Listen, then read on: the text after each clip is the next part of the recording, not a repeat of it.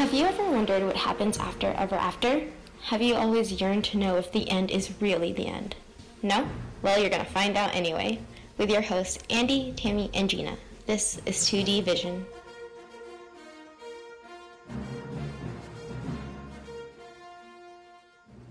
Hello everyone, welcome once again to 2D Vision Disney Sequels Explained. I'm your host Gina, and as always, I'm joined by my two beautiful, special co-hosts Andy and Tammy. How are you guys? How do you feel today? Hello everyone. I don't know if I will ruin the illusion or something because we will upload this episode later, but happy Halloween. Yeah, we're recording this on October 31st. Hi Tammy, how are you? Hi, I'm doing great. And speaking of Halloween, it was Halloween at my work, and as I was telling you guys, I had a Sorcerer Mickey and a hippo from Fantasia at my work.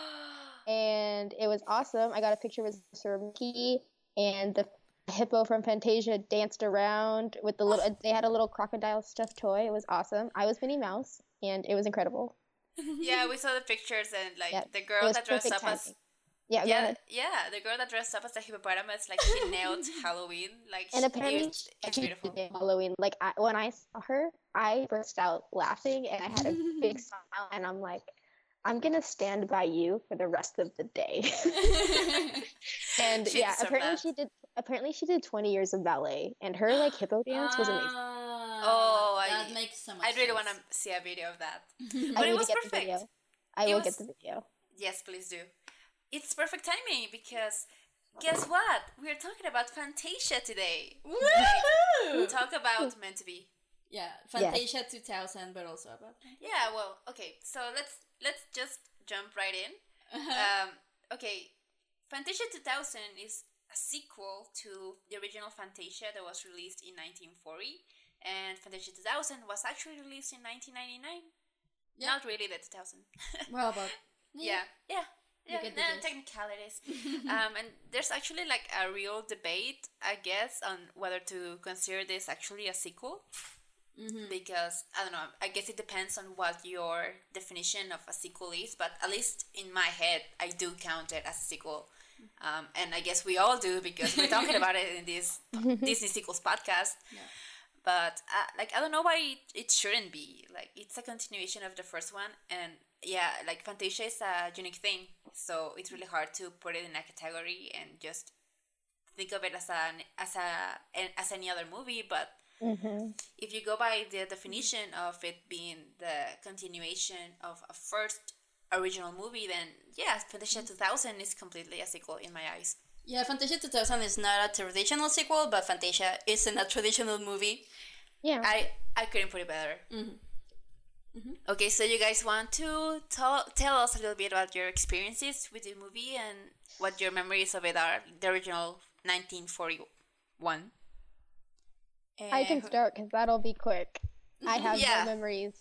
I did not watch this movie. This is my first time watching Fantasia, and I'm so glad we started this podcast because it is such an amazing film, and I loved it. Like, I just found it super incredible, and the first thought is like every kid should see this because it would be a great way to introduce them to classical music. Like, because once kids can associate something with something good in their childhood, it sticks with them. It's something that they love for a long time. And if kids can fall in love with classical music because of movies like Fantasia and Fantasia 2000, that would be incredible. And yeah, those are my thoughts on it when I first saw it. I'll jump right in because I don't think I ever saw this as a child. I don't know why. Like, for the longest time, I thought that I did. But I think I just watched, like, The Sorcerer's Apprentice, which is, like, the most famous bit of it. And that was it, because I was watching it for the podcast and I realized that I had never actually seen the movie, like a movie. You know, I had seen The Sorcerer's Apprentice and I had seen The Nutcracker Suit. And that's all I remember from it. And I don't even remember when I watched those. But yeah, I definitely think that I'm right with you there, Tammy, because I do think that children should be encouraged to watch this movie. Yes. Because it's so special. I can't think of any other movie that's like this, like on this scale, and produced by Disney. Like, it's such a unique piece of cinema, and I just love and appreciate it so much. It's like right now. It's like two different kinds of artists working together. And I find that incredible because an animator, a drawer, like someone who draws is way different from someone who composes music. And to see these two art forms work together to make something unified and just solid and real, like to make one beautiful thing out of these two brilliant mediums is really incredible to watch. Yeah, completely. And I just love the way that it starts with this like kind of abstract animated short, and the how do you say, the host, the conductor, it says something like, this is what the animators picture when they listen to this music. And I love that because whenever I've been to like orchestra presentations or something, like I always listen to the music and imagine this abstract lights and colors and just whatever the music brings to my mind. And that was literally like what they did for this movie, for that short especially.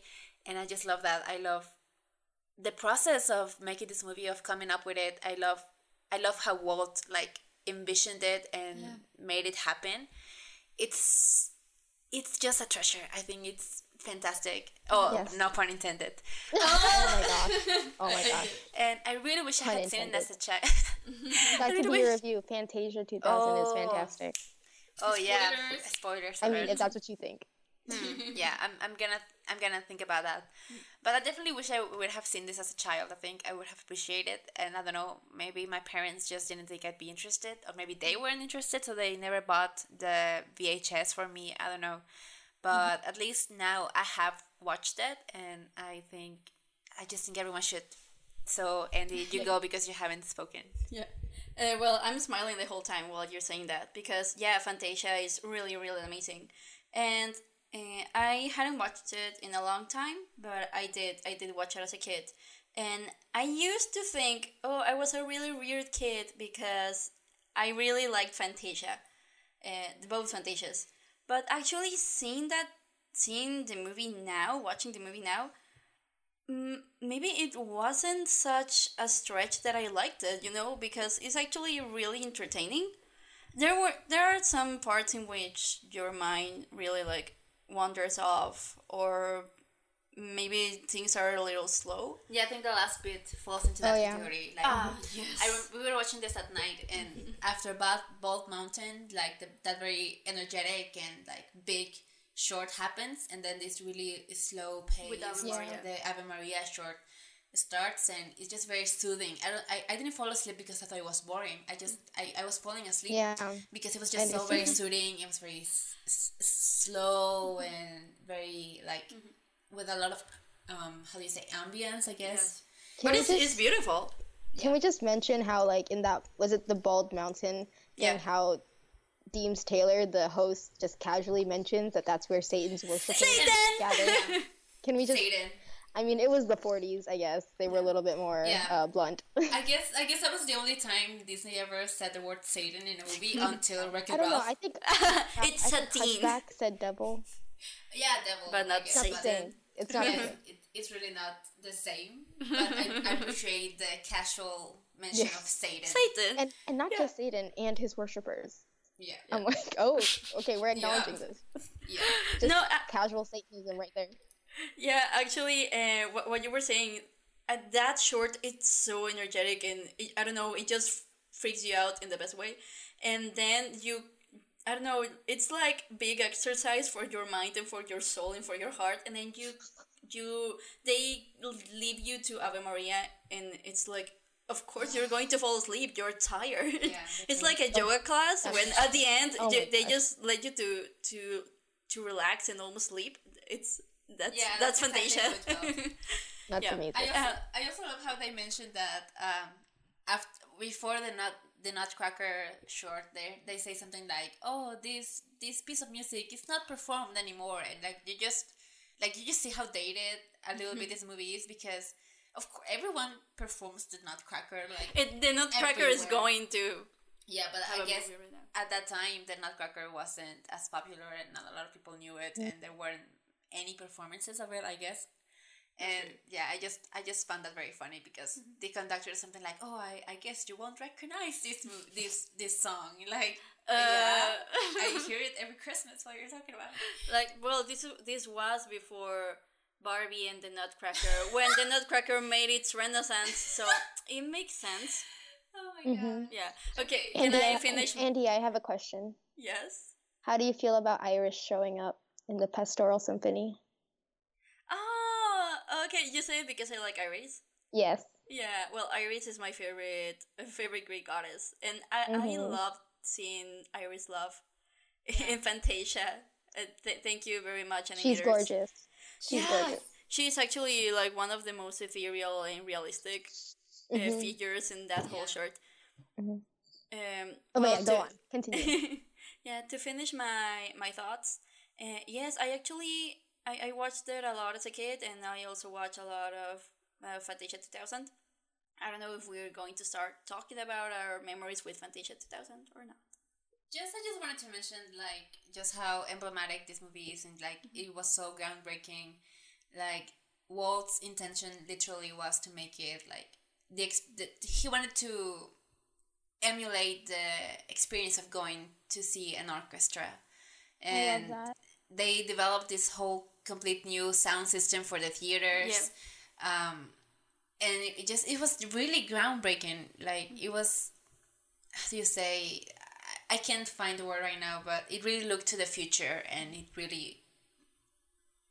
it gave animation, like, new room to grow from. I don't know how to word it, but it was just, I think it deserves more recognition than it does, even though it is a classic. But I guess it was a very expensive movie to make, as I hear, especially with this development of the sound system, because Walt really wanted it to feel like you were watching live musicians. So it was very costly, and it did make its money back eventually, and especially with home release. But I guess at the time it felt like they worked too hard and spent too much money. And they did make the money back, but not as much as, like, is it worth it? So yeah.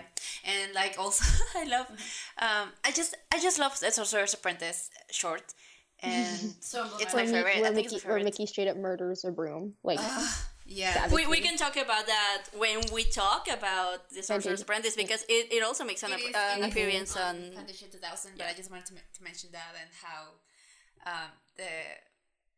the wizard that appears is called Yensid, and everyone knows the story behind that, and how, like, any Disney fan wants, if they want to show off, they're gonna throw that fact at you, but, like, it's just such a well-known fact. Like, at this point, everyone knows that Yensid is just Disney backwards, and he was inspired by Walt.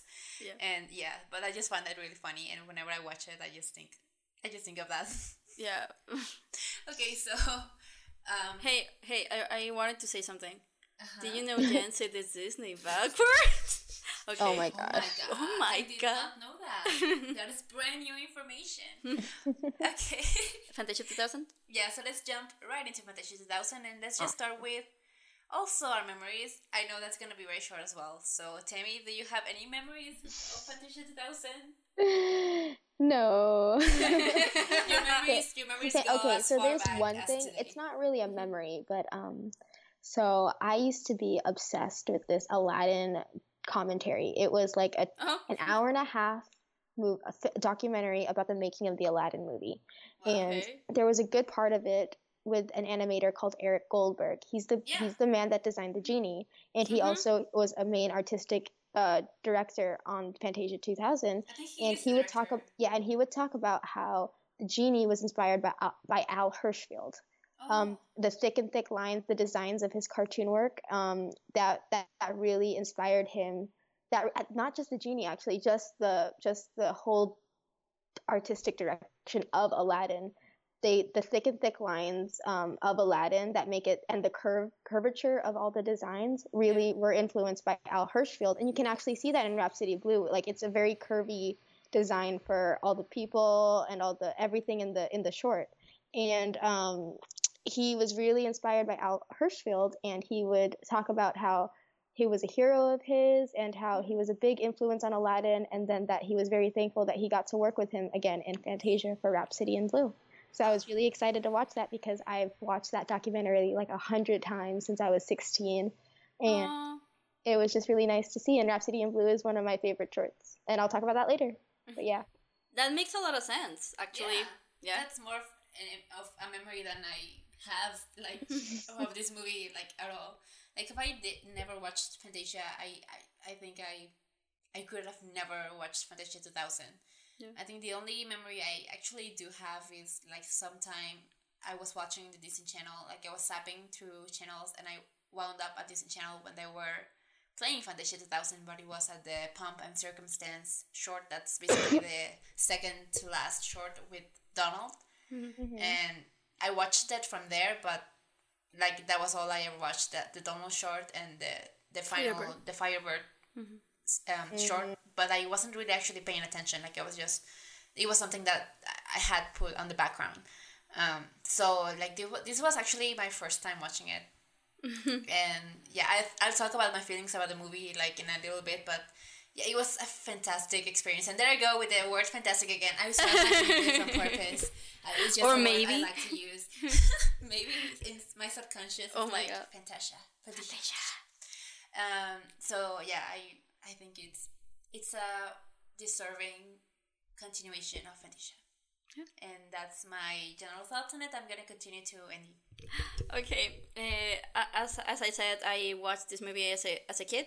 I don't think I watched it as much as others, but I do remember when I was going to my grandma's house, to my grandma's from my father's side. Yeah, she only had about 3 VHS that she only owned 3 VHSs. So it was a Goofy movie. It was Fantasia 2000, and it was Home Alone.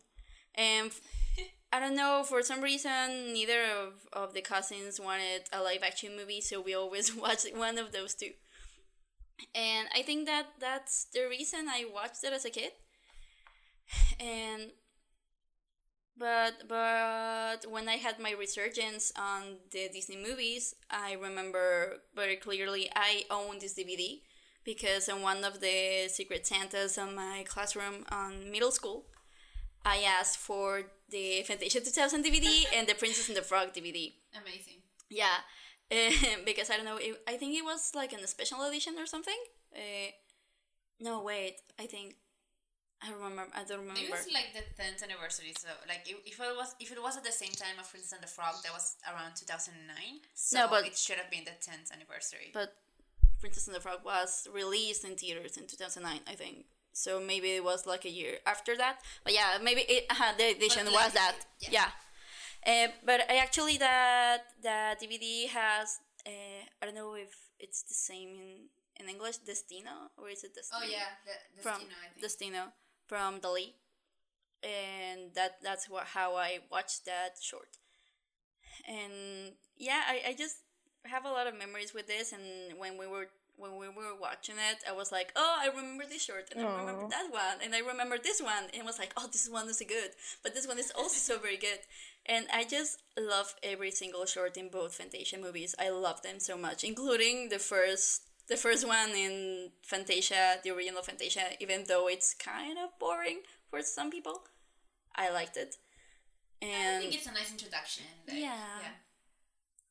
So I said on the first episode, on the introductory episode, that this was my favorite Disney sequel, and I stand by it.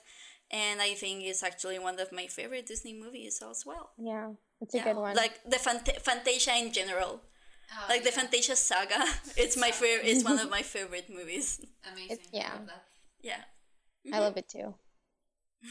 Okay, so let's jump right into our thoughts on what we liked about the movie, and we're gonna go sequence by sequence, right? We should do that, like how we did for Belle's Magical Christmas World. The other masterpiece.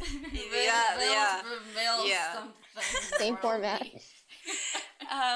Okay, so if anyone out there listening to this podcast has never watched Fantasia or Fantasia 2000, I'm just gonna go a quick run through of what this is. It's basically a collection of shorts animated shorts set to different pieces of classical music, and that's the gist of it. That's basically all of it, and then each short has its story and its moral and its style, and I think I don't know. Yeah, it's. I mean, what I was saying about it being groundbreaking, it's also because for Disney, it's not usual to see all this different variety of animation. Like mainly they have a very specific style for each era of their studio, and this is a nice way of showcasing different styles of animation. Like Disney animators are so talented, and they deserve like this window to express themselves in a more, I guess, liberal way. I read on the Fantasia IMDb trivia that Walt basically gave them like a lot of freedom with it, and they got to choose all the colors, the color palette of each short. Like Walt didn't intervene on their creative decisions, and I think that's fantastic. Again with the fantastic. Okay, Yes, I'm gonna go with it. I'm gonna let it flow. So yeah, I think that was that's why Fantasia like is really important. And what I was getting to with this, I had a point. Yeah, I'm sure you had. I'm sure I did. I got lost somewhere along the way. Awesome. You were explaining what I was just explaining, and I was actually wanted to share like this bit of trivia that I just read, that Jeffrey Katzenberg was opposed to this movie. Like he didn't want it to get made for some reason. I don't know, because Jeffrey Katzenberg. Yeah, it's just Katzenberg. He wanted to take part of your world out of The Little Mermaid. Don't remind me. He took like 10 minutes out of the Black Cauldron, and yeah, he edited the Black Cauldron by himself because he just wasn't happy with what they were doing, and he just took the film and just edited it himself. And he's a very strange man. Anyway, what I was getting to is that he was opposed to this movie getting made, but the animators wanted to make it anyway, so they started making it behind his back. And I think I love it. Wait, big that's mood. amazing. I just love that piece of information, and I just love to imagine the animators working on it, and Jeffrey Katzenberg suddenly appearing on their offices and be like, "What are you doing?" "Nothing, sir. I'm working on Kingdom of the Sun. What do I That's look like hilarious. I'm doing?" Yeah, I love that. Someone should make a movie about that. Actually, The Rebel Alliance of the Disney animators. Oh yeah. my god, yeah. Wasn't there like a drawing that one of the animators made, that it's Jeffrey Katzenberg in a devil's costume or No, something? Yeah. they did. They- Wait, It's an archive. It's real. They You did should that. You should watch Waking Sleeping Beauty. It's a documentary. Oh, about that I love it. I piece. love that documentary. Yeah, I love It's in there. It's in there. It's in there. Oh my It's gosh! wait, it's part of the B-roll. gotta It's just see it like 1 again. second. Yeah, you should, because it's there and it's really hilarious. And yeah, like I don't know. Jeffrey Katzenberg is a controversial figure, and we shouldn't have a debate on him right now. but- Right now we're. I talking was about just how- stating the facts. He didn't want this movie to get made, but thank God the animators like pulled through, and they decided they were not gonna hear it from their own chairman, and went through with the project anyway. And thank God for that, because yeah. Okay, so let's jump right into it. I love this movie. I think it's fantastic. Again, I loved every second of it ever since it started and until it ended, and I just was longing for more, because I think this movie is not long enough. Like Fantasia is the only Disney movie 2 hours. that's 2 hours long, and Fantasia 2000 is just like 77 minutes long, and like it ended, and I was like, but I want Yeah, more. it is actually a pretty short film. Like it's like the length of a direct to home video movie, and I don't know why it's so short. Like I definitely think that they should have added more shorts, because I just keep longing for more. Yeah. With Destino, it's a little bit longer, but not the original cut. No, Only but the- Destino was supposed to be like Fantasia 2006. That was the original plan. Yeah. But once Fantasia 2006 was scrapped, like they released the shorts individually, the shorts that they had already made, and yeah, so that wasn't supposed to be in Fantasia, like. Anyway, so it was still gonna be short. Maybe it will be in Fantasia 2040. Yeah. Yeah, we were theorizing in NI that when they will make the next Fantasia like 2040, because it will be the 100th anniversary of Fantasia, and like I think it would be a fantastic opportunity, and they could showcase the new developments of animation and just how it has developed since like 1940. And I think it would be perfect. And I don't know if someone at Disney is thinking about it right now, but they definitely should. And if 2040 gets here and we don't get a new Fantasia, I'm gonna riot. Well, let's go and take Do it, Disney Animation Studios will be the next German. Yeah. Yeah. So let's go short by short, shall we? Shall we? Yes, we shall.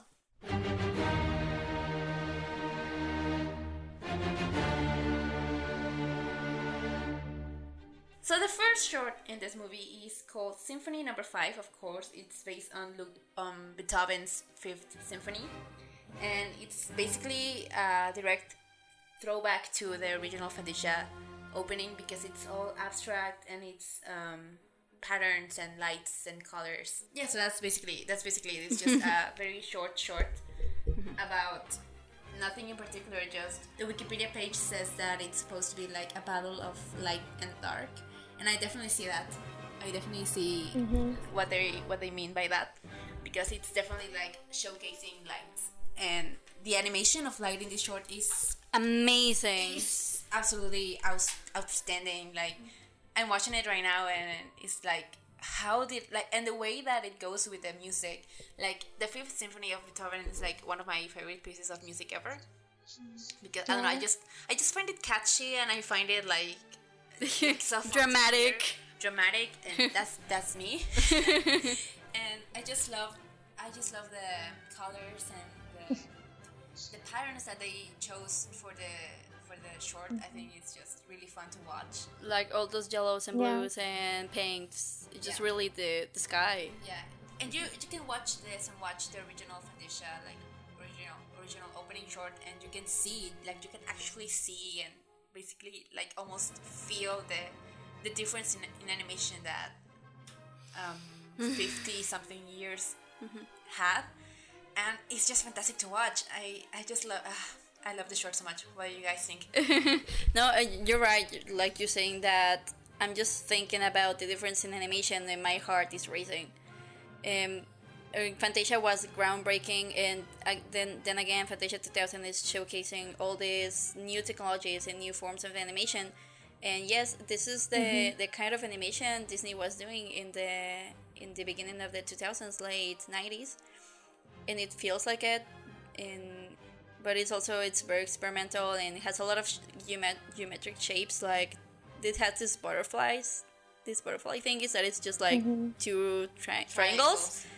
And it's telling a story with just those shapes and the music and the colors, and wow, just the level of creativity that has to go through to pull this off. I can't even begin to imagine like sitting at a table with a pencil in my hand and trying to come up with something to put to classical music like this, and I'm just baffled. I'm just amazed at the talent. Yeah. So what do you think, Timmy? Like you said, I'm amazed how the animation fits perfectly with the music. Like everything is just in time and is paced well. And what I was thinking when I was watching this is, I don't know if it's accurate. I don't know if I have a misinformed view of what this disorder is, but synesthesia. Do you know what I'm talking about? When you're stimulated by music, sometimes people see colors and shapes, and that's kind of what I thought. Like with every like strong beat, there was like an explosion or like something popped up, and with the soothing beats, that's when the soothing music came on, that's when the butterflies are flying around in the clouds, and it's just everything was absolutely perfect and fit the music amazingly. And like you said, I can't imagine being an artist and listening to the music and creating these scenes that were inspired by this music. It takes an intense amount of creativity, and it's really, really wonderful to start off this film. Yes, you're totally right. It's like we said, it's the opening number from the original Fantasia, but plus 2000. Yeah.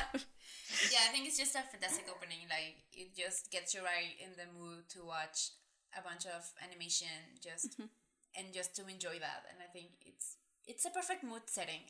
That's how I would qualify this short.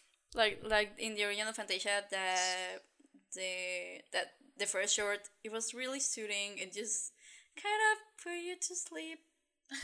Kind Yeah, of. kind If you're tired, you're definitely little going to bit. sleep. Yeah, a little bit. A little bit. But Yeah, I think definitely this one has a little That's bit more that's energy something. and yeah. No, that's something that I loved about Fantasia in 2000 that I like.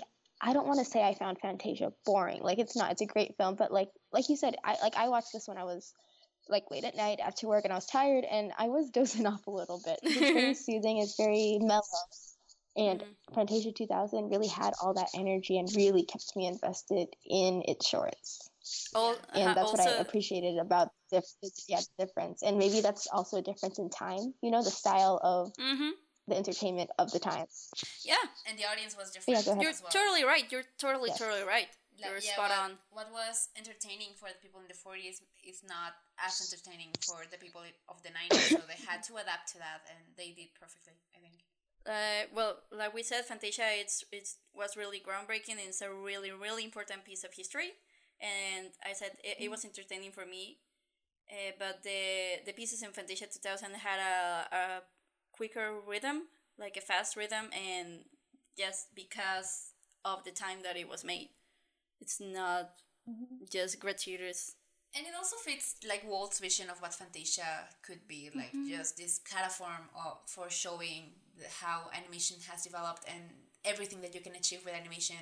And that's why I think they can and they should keep making Fantasia movies every so often, because technology advances. Like if they made a Fantasia today, like it would be so different from the ones we've had. Gosh, it would be all CGI. It would all be CGI. Or like the Paperman animation or something like that. Like imagine all they could do. that would Like be imagine, beautiful. I can imagine that, like them developing some kind of 4D system for the Fantasia.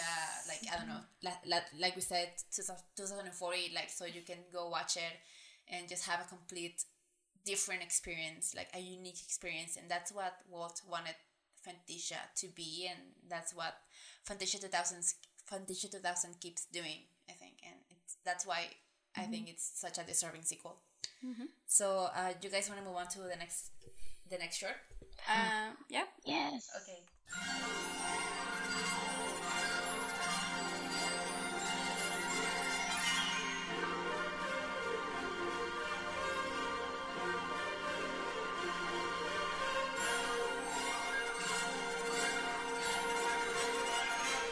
So this one, I have the softest spot for this one. Yeah. The next short is Pines of Rome by Ottorino Respighi. I hope I am pronouncing that correctly.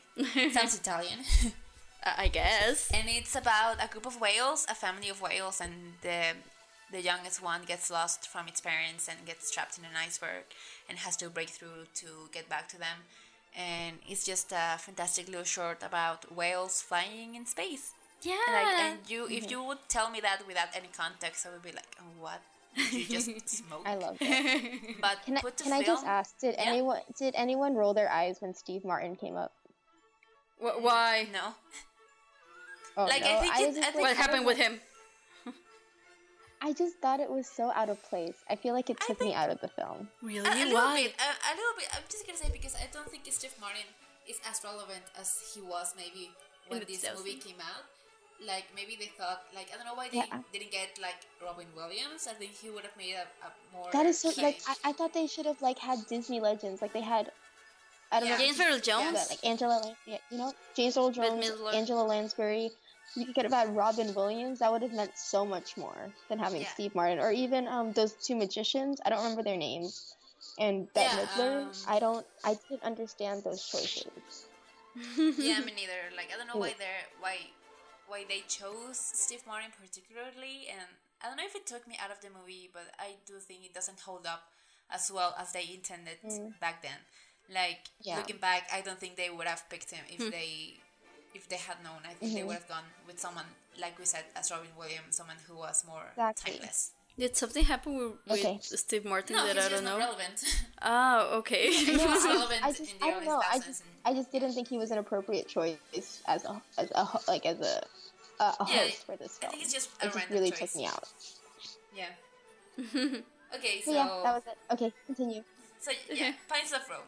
I think in theory, like the idea for the short is kind of weird, and like I would have the hardest time in picturing it. But once you see it on film, you're like, yes, yes, like you're sold. You're absolutely sold on it. So what do you guys think about this? I like you said, I do have the softest spot for this one because it's about a little whale, a little flying whale, and I love whales. And it's just this. I think this short has everything because it starts. Okay, you're introduced to the family, and then the baby gets lost, and then you just stay with the baby, just wondering how will he get out.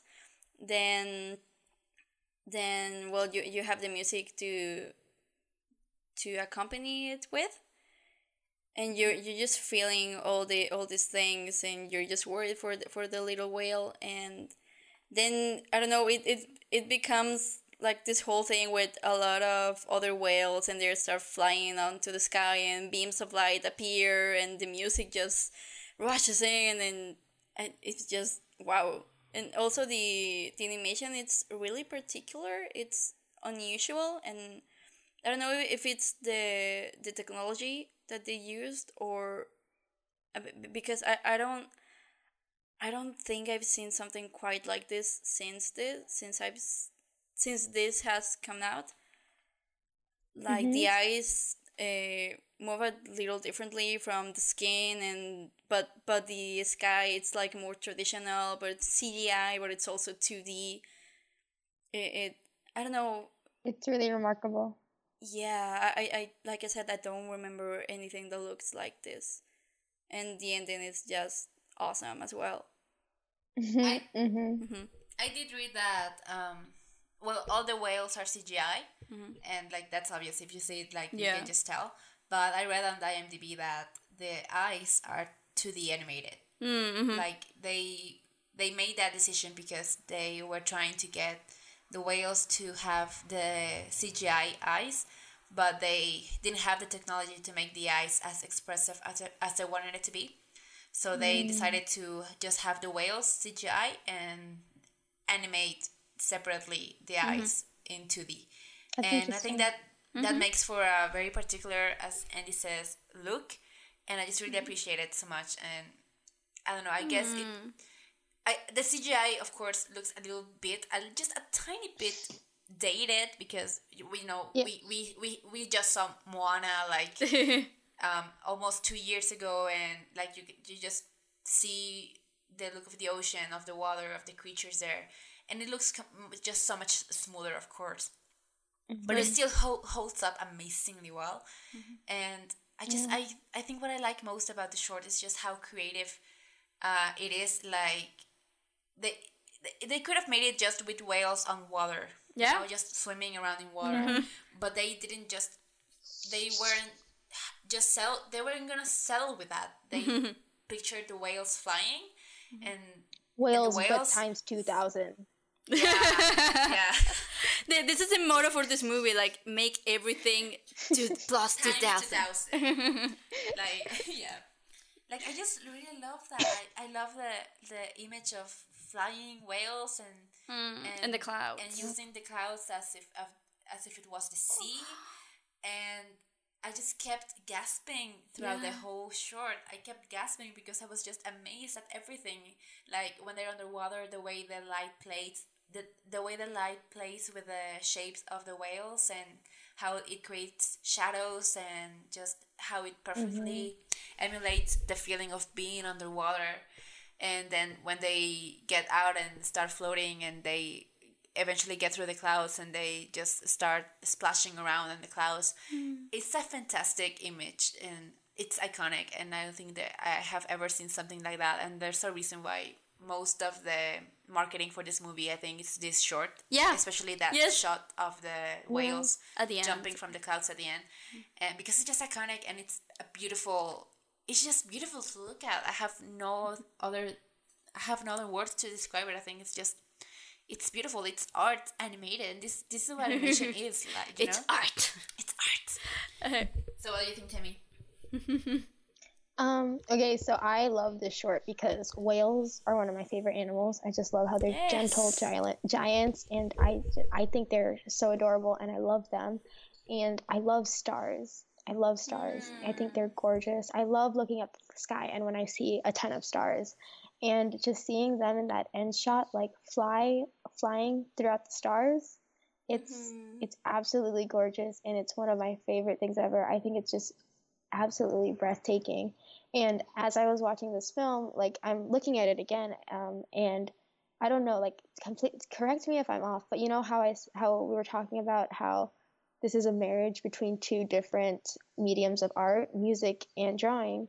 And I was looking at it like the way that they thought that this could be a marriage between two interrelated things, like flying and swimming. So the way they fly through the sky is like it's like they're swimming through the ocean, and it's like a marriage between those two elements, and they're very different, but you can also see a gracefulness that coincides between both those two different parts of the world. And I think they just found that connection and went for it, and it turned into this beautiful masterpiece. That is really poetic. Can I just say they also married CGI into the animation? Yeah, they did there that you as go. well. Yes, so many marriages in this short. It's just wonderful. Yeah, I could watch it over and over again and not get bored. Yes. Like if I had seen this as a child, I think this would have been one of those scenes that I just kept rewinding because I was that kind of child that we know. Yeah, I can tell you how many times I used to rewind my favorite scenes in movies. Like it was annoying. Like my cousins constantly were like going to my mom and telling them that Gina is not letting us watch the movie because she just wants to keep repeating the same scenes. And this would be one of those scenes that I would just keep repeating and forcing my cousins to watch again and again because I just can't get enough of it. Can I just say the host, Steve Martin, I guess? I didn't remember it was him. But when he is presenting the short, he's saying, when you hear the title Pines of Rome, you imagine, okay, so the music, you accompany it with images of Rome and of cities and of people. But when the animators listened to the music, they thought about flying whales. And I don't know why that line is stuck with me until today. I just always remember that line. I don't know why. Maybe, I don't know. I have no idea. It just showcases how different the You mind don't of have to an explain animator it. is. Yeah. There you go. Yeah, I love that. I don't know. Love this short. Yeah. Next short. You want to go to the next one? Yeah, I think Tammy has a lot to say about this. This has such a special history and special, like, I don't know what to call it. This was my second favorite short when I was a kid. I love this short. I love this short. It's amazing. Okay, let me introduce it.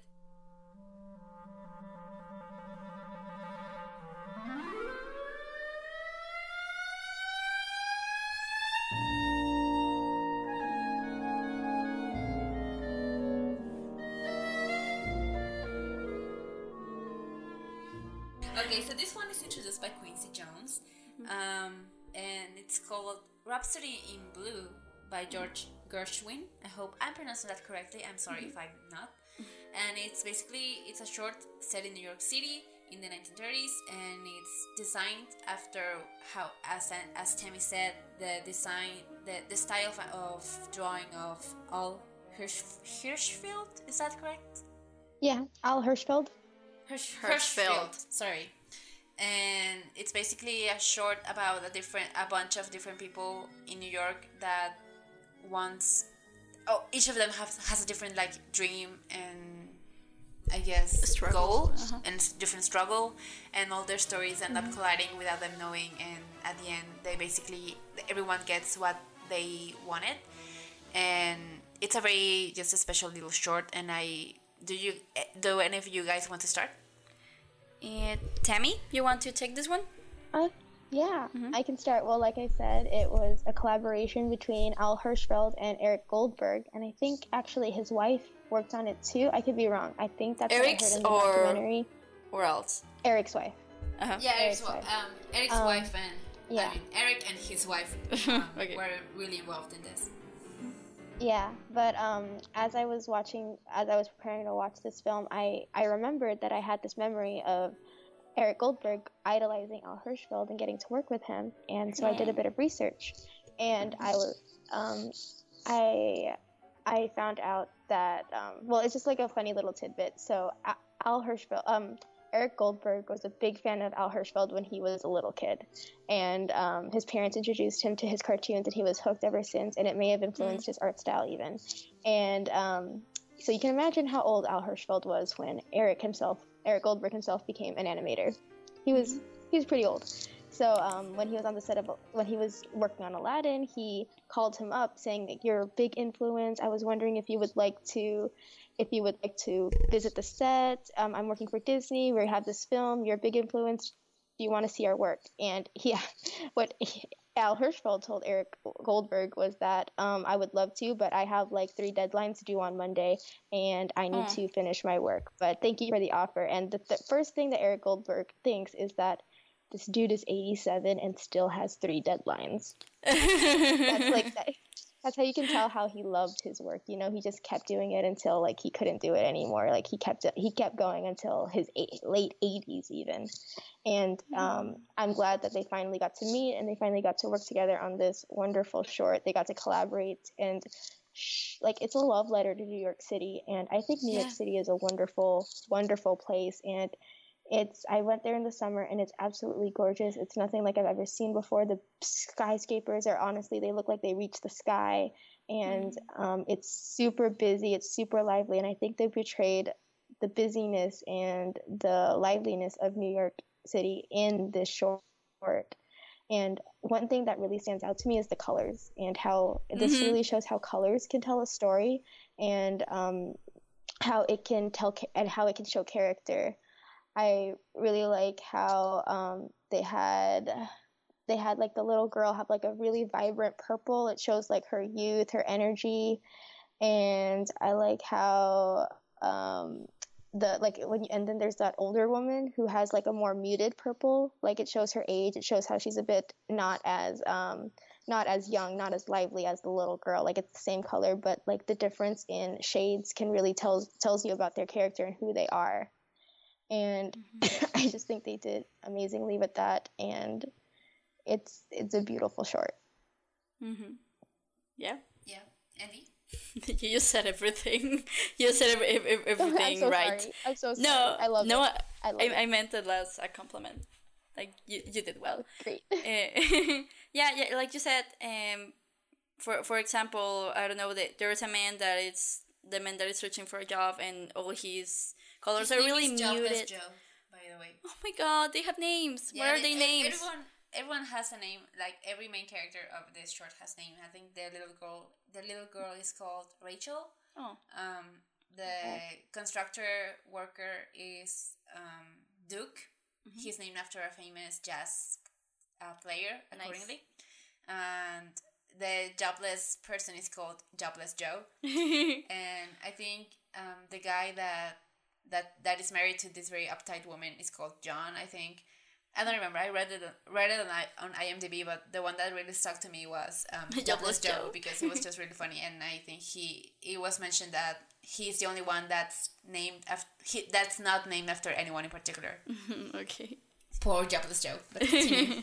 Well, why was the little girl named Rachel? Because the daughter of Eric and his wife. Okay. Yeah. Things that I can say about this short, I haven't seen this type of animation done by Disney ever again after this short. I don't know if there's something I'm missing, but I don't think I've seen that. And I really like it. Like you said, it's inspired on this artist, and it just the whole short feels really inspired, and it feels like all the people working on it were just really giving their all on it and really liking the product. I don't know how long was it in production, but this short is 12 minutes long. 12 minutes animated short, and it has just a lot of detail. And that is something you can applaud to. And also this this music they chose is one of my favorite pieces of music ever. And I have a little piece of trivia that nobody will ever. I don't know if somebody ever noticed this, but I don't remember in what Stuart Little movie was it that one part of this music was playing on the background when the cat is talking to the other cat, and I remember I noticed this when I was a kid and was like, oh my god, it's the music from Fantasia 2000. Wow. And like whenever I hear this music, it's like, oh my god, Stuart Little. Before I think about Fantasia 2000. Wow. Yeah. Yeah, it's just really, really fun. It just never stops. This has all sorts of detail, and each frame has, I don't know, their own thing. Everything is happening all the time, and I really like it. And I really like that it's all interconnected stories about people that don't know each other. Yeah. And I'm a sucker for those kind of stories. So, Gina? I'm just right there with you guys on praising this short. I think it's fantastic. I absolutely love the rhythm of it. Yeah. It's so alive. Like, it's a very jazzy sort of music and rhythm. And I just love it. I think it's it's the perfect music to set this short to. I just love how everything just feels so alive. And, you know, as we have mentioned in the past, Andy and I are film students. And I just have to applaud how this short, in such a short time, with no dialogue, it gets you to feel for these characters in just brief moments. And you absolutely feel for them. And sometimes it's very cheap for you as a filmmaker to just grant your characters' wishes at the end. Like, sometimes if you don't handle it correctly, it can just feel forced, it can feel not deserved, and it can feel just lazy. But they actually go to the trouble of just showcasing the pain that the people go through in their daily lives because they don't have what they want.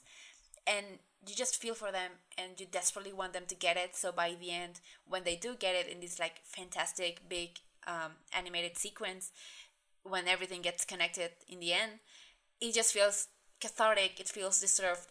It feels like this is what was meant to happen. And I just have to praise it to death because it is 12 minutes long, and that's a very long time for an animated short. But in perspective, it's not a long time to present 5-6 different characters, each with a different story, each with a different wish, each with a different goal, and a different personality. And they do that, and they absolutely nail it. And I think this is a short that every filmmaker or aspiring filmmaker should watch. Because it just shows the power of images, the power of showing and not telling. I don't need any words. I don't need any I don't need any words to understand these characters. And I think you can relate to every single one of them. Every single one of them. I think everyone has one in particular that they can identify with, but you just feel for everyone.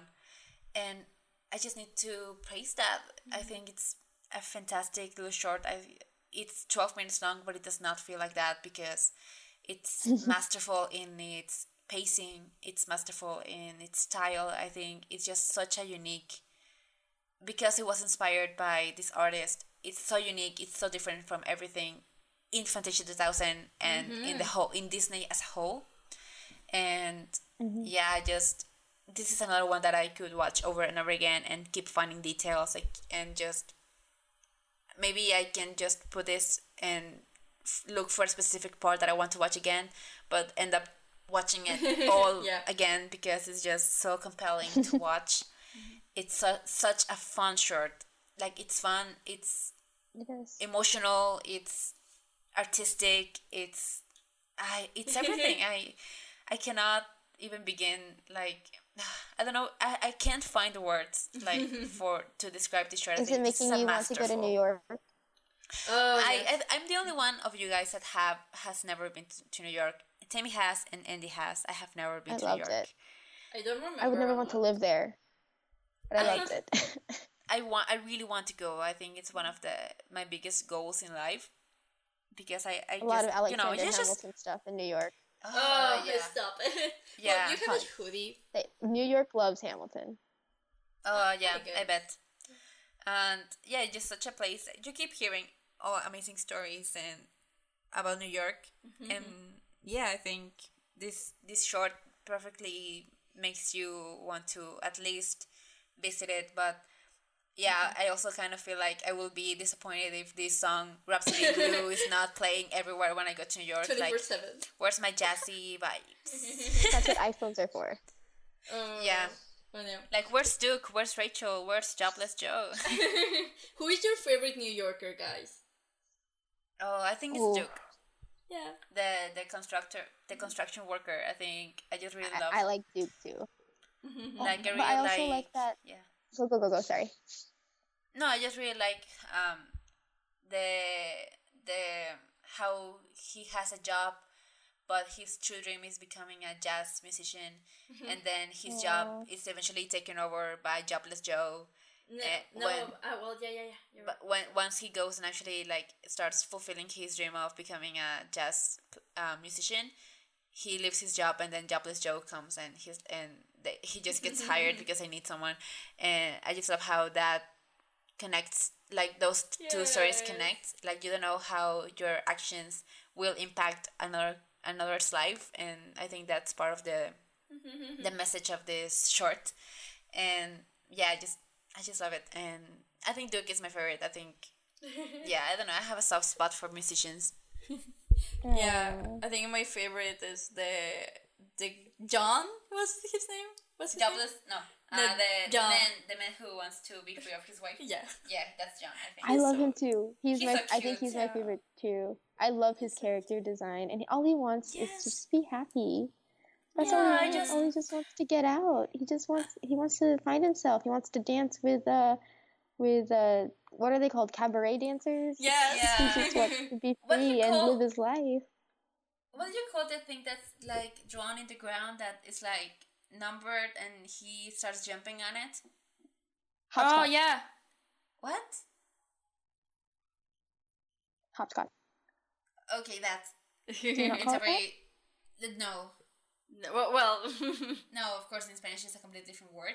But I just love I think it's different in different countries cities. and cities and, Yeah. in Mexico alone. But I just love it that he's playing on that and his wife just turns to him and he's like, oh, and he stops. And like I've been John at that moment, like when I'm just trying to have fun and like be a little wild, and someone eventually has to be like, Gina, tone it down. Gina, what are you doing? And I'm like, oh, okay. And I just love, I really love him because I think it's just how do you say, a reminder of not letting your inner child die, even by Yeah, I love real that. life, and just everything that can be wrong in the real world. But if you have that childlike, I guess innocence, but also like wonder and spirit, I think you can, like, you should have it, and you should not let people get you down for that. And I really like that. I really like how he expresses that. Oh, very cute lessons on That this makes me short. love John even more. Yeah. To hold on to into my own life. Like, I can still be a mature adult and do adult things and still like feel childlike and keep that within myself. And that's so much of why I want to be an elementary school teacher, because I appreciate I want to help them keep that as they transition into middle school, into high school. I want them to be able to know it's okay to be childlike, to be themselves, because that's one of the best qualities they're ever going to have. Yeah, I love that. That's amazing. I love everything that you can, like, we can dissect this short character by character, and like it could feel its own podcast, I think. We're not gonna do that, but like, if you haven't seen this short, if you haven't seen Fantasia 2000, then definitely do. I think you have no idea what you're missing. It's stylish and it's beautiful and it's pretty and it's emotional and yeah. Okay, we can go on to... Yeah, we can move on to the next one. Oh, this is a very fun one.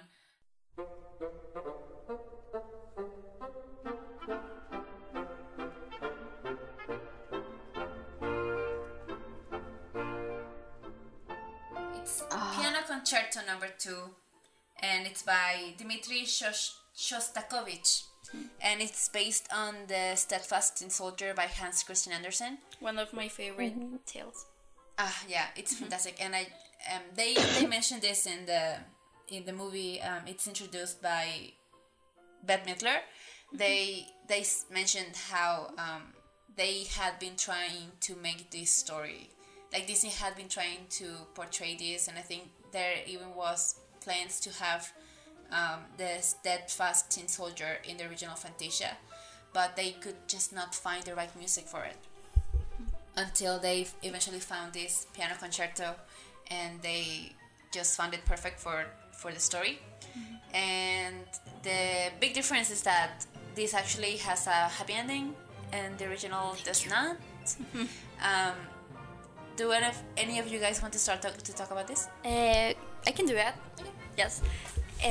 Well, then again, this is a kind of animation that I haven't seen anywhere else. Just quick interesting trivia. This is actually the first Disney non-Pixar animated thing ever to just be completely CGI. Yeah. and actually this kinds of CGI makes sense, and it helps because it's a ballerina and it's a little tin soldier, and they're toys or something. I don't know what texture they were trying to go for, but yeah. And the little story about the short is there's this little ballerina that is dancing, and it's like stalked by this, I don't know, Jack in the Box that is really, really creepy. Really creepy. I was just watching it. It was so uncomfortable. Yeah. And you have this, I don't know how you call it, this batch of tin soldiers. Yeah, just a bunch of tin soldiers. Yeah, a bunch of tin soldiers. Yeah, and one of them is missing a leg, and of course this is our hero. And he falls in love with the ballerina, and the ballerina is actually just king to him. But then things happen. The Jack in the Box finds out, and he pushes the tin soldier out of the window, and then he comes down the sewers, and and things start to get very Ratatouille of him, and things start escalating, and I didn't remember the short to be this exciting. But yeah, he almost dies like a bunch of times. Yeah. But somehow he for a variety of reasons that yours were conveniently there, he comes back to the house and comes back to the ballerina, and ultimately saves her from the Jack in the Box, and that is the happy ending. And yeah, Disney has this habit of making happy endings for Hans Christian Andersen stories. And yeah, I really like the short. It's just really, really cute. I really like the character designs, and the animation really helps. It's kind of stuffy, and you see, okay, it's really from the 2000s, or not 2000s, this is late 90s. Late 90s. Yes. But it also, I don't know if it's completely CGI. I don't know if it has like a 2D makeup or something, because it has like a painterly feel. Yeah. Yes. And I don't know, the ballerina is really cute, and they are really cute. Also, one thing that's it's really adorable is that he goes to a ballerina because he thinks she's also missing one leg. Yeah. But actually, she's just in a pose, and in a ballet pose, and he's just that. and then as soon as I saw that, I was like, my heart ached for him. Yeah. Like, because you just know that it's been hard for him to just have one leg, because he is very clumsy, and he causes trouble because of that. And when he sees when he sees her just standing in one leg, he's like, oh, she's like me, and that's what makes him approach her. And once he realizes that she does have two legs, he kind of gets disappointed, but she still likes him, you know, and he still likes her even though she has two legs. And it's perfect. She can teach him how to be graceful on one leg. Yeah. It's Oh perfect. my God. It's adorable. I ship love it a too. good- That's all I was thinking when I was watching this. I ship it. I also thought of Gina. Yeah. I was like, Gina would love this because she's a Libra and she's romantic. Absolutely. Like I was really amazed at how fast I fell in love with the Tin Exactly. Soldier and how fast My I point, fell exactly. in love. And how, yeah, exactly. Like you know, Thames. And just at how fast I fell in love with their relationship. Like just that moment of him seeing her in one leg. Like that just pulled my heartstrings.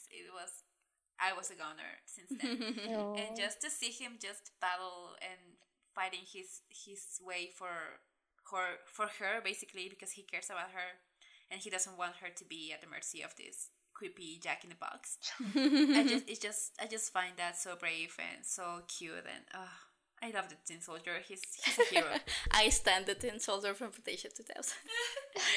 Yeah, and the music is it's really awesome. Like it was said in the beginning they didn't have the right music, and okay, it paid off to wait because I can imagine the show with another music. Yeah, Tammy, you want to say Your thoughts? yes? I thought, well, like I said, I did fall in love with the love story. Like, I thought this was one of my favorites. Oh, I like them all, but like, when they got that little romance at the end, I was like, it just made me all warm inside, and I just really loved it. I was like, this is sweet, and it's wonderful, and I will rewatch this over again. And actually, as I was watching it, I remembered, like, I read the story as a kid. Like, I didn't remember it at first. And, like, right when he was dropping into the ocean, I was like, he's going to be eaten by a fish, isn't he? And then he got eaten by the fish. And I'm like, I know this story. And I don't know, like, it just, I don't know what I also thought about, like, the book of Jonah in the Bible, when he got eaten by the fish. It's a Hans Christian Andersen tale, right? I think he was influenced by religion a lot. So, like, I don't know. When he got swallowed by the fish, I immediately thought of that story. And thank you, Catholic school.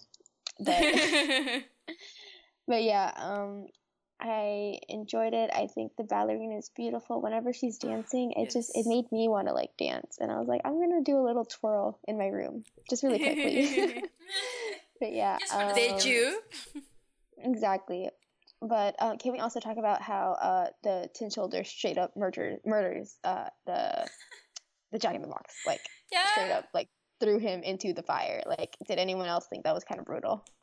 A lot of straight up murder in Fantasia.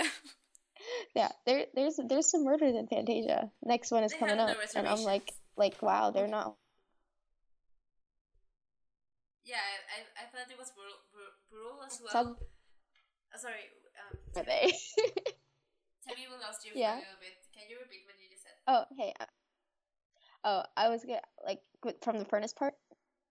Yeah. When I saw the furnace in the beginning, I thought to myself, they're not really gonna throw him in there, are they? And they did. And I'm like, you know what? Good for you, Disney. Like, we need more brutality in animation. Like, I approve of this. We need more brutality in animation. That will be the description for this episode, I guess. We need more brutality. Yes. I'm down. And I also liked how like the ballerina wasn't super passive. You know how it's like, oh, she's awesome. Yeah, back then, like, you know, it's the hero story, the damsel in distress, and yeah, she's not the strongest, but like physically, but like she stands up to the Jack in the Box as best as she can, and she's like, no, I'm not dealing with your shit. Goodbye, bye. And she tries her best to withstand him until the Tin Soldier can come, and they like work together to be able to like be together, and it's awesome, and I love it. Oh yeah, I love it so much. What I was gonna say, I just forgot. Oh, no.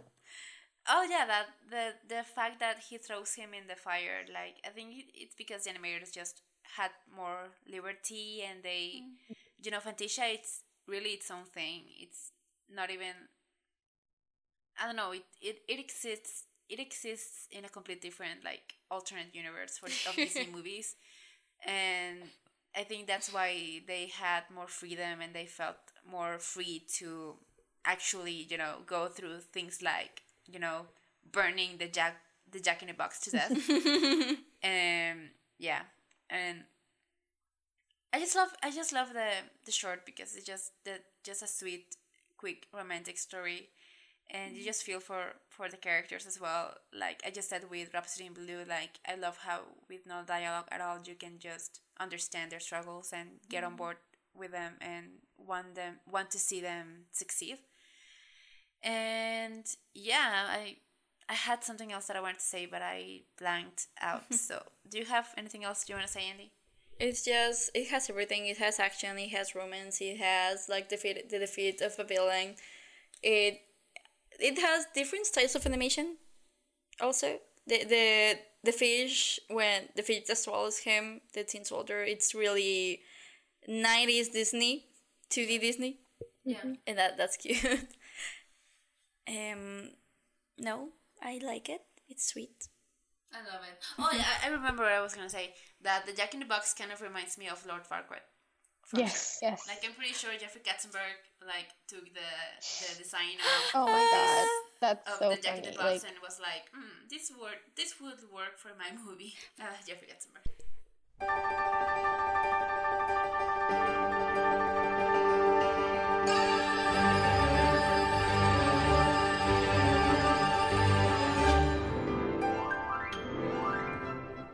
The next one is The Carnival of the Animals and Finale by Camille Saint-Saëns. I don't know.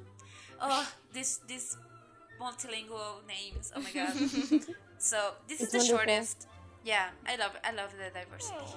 This is the shortest short out of all of them. I think the longest is Rhapsody in Blue with 12 minutes, and The Carnival of the Animals is the shortest with 3 minutes. And there's actually like an explanation because it was all done by one person. No way. Eric Goldberg, and that's why it's short because he did it all by himself. wow, that's And, incredible. I just applaud him for getting through 3 minutes. Like, wow, that's amazing.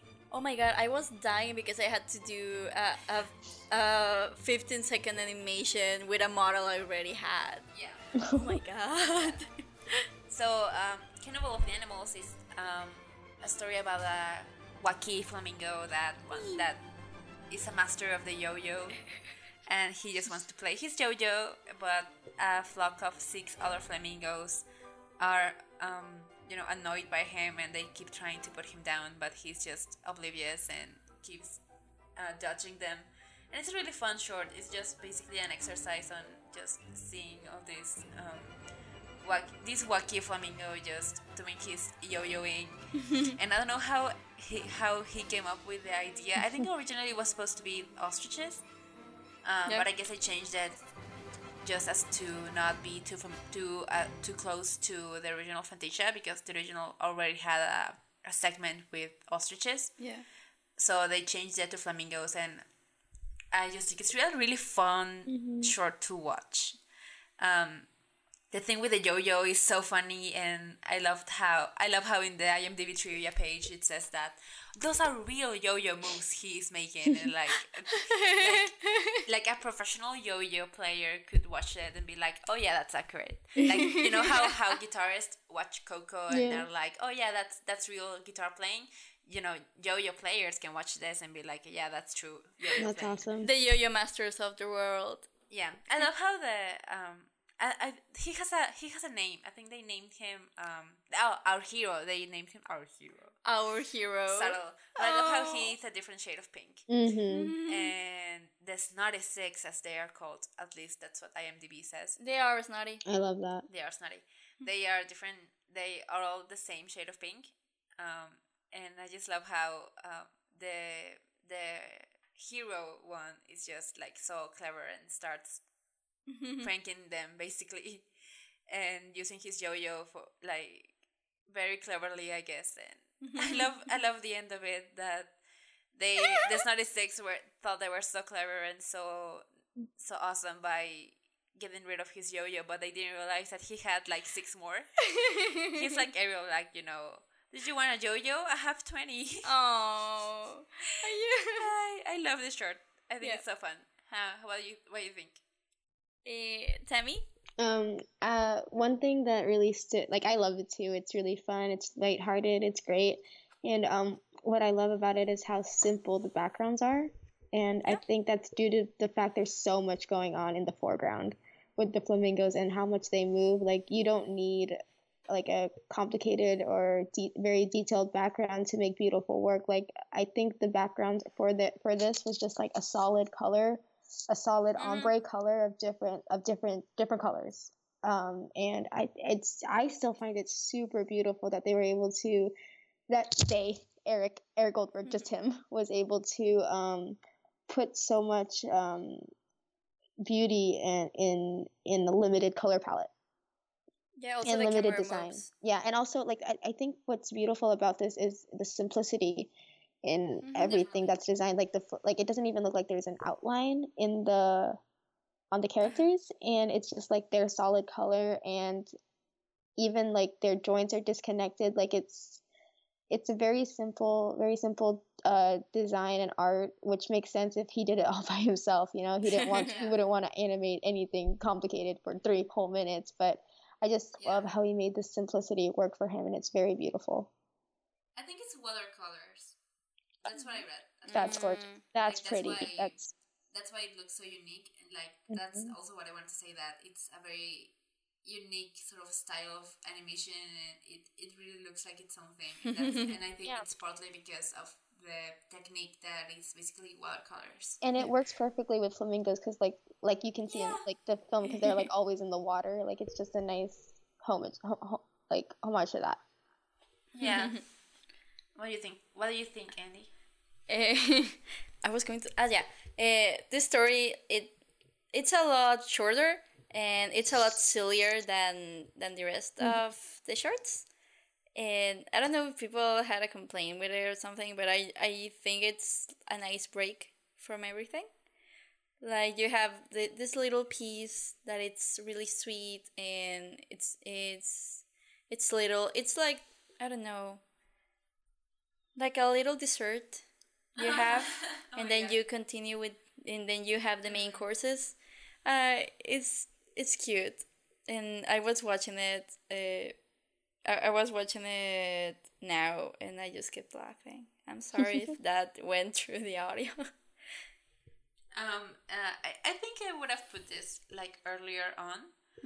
I think it feels kind of weird to have a very long short like Rhapsody in Blue, and then have a very short one that, I'm watching it on YouTube right now because it's the quickest thing I have at hand, and the YouTube video is like 1 minute and 50 seconds. And I don't know if it's sped up or something, because I read on IMDb that it was 3 minutes, but it's still like, if it's 2 minutes or 3 minutes, it's still very short.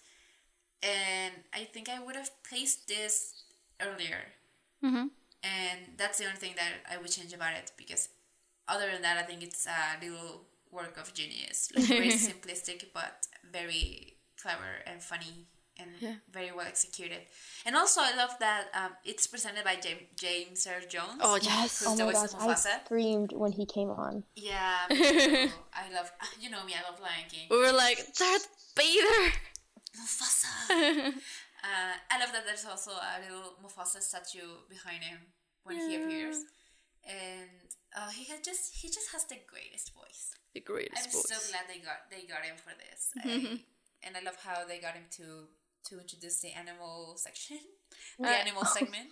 I like it that he starts talking, and he's like, oh, this short answers the age-old question. what is the relation between humanity and nature? And it was like, oh wait, no, it's about what happens when you give a jojo to a flamingo. Yeah. Everyone wondered that as a kid. Didn't you? Didn't you? Well, lucky us, we have Fantasia 2000 for that. Yeah. Actually, very near my hometown, there's this place where you can actually see flamingos very often. Yeah.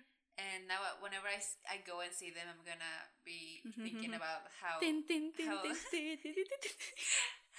should be playing with a yo-yo. Yes. Yeah. Yes. That place is amazing. Okay. Do you wanna move on to the next one? The next one is a fantastic one.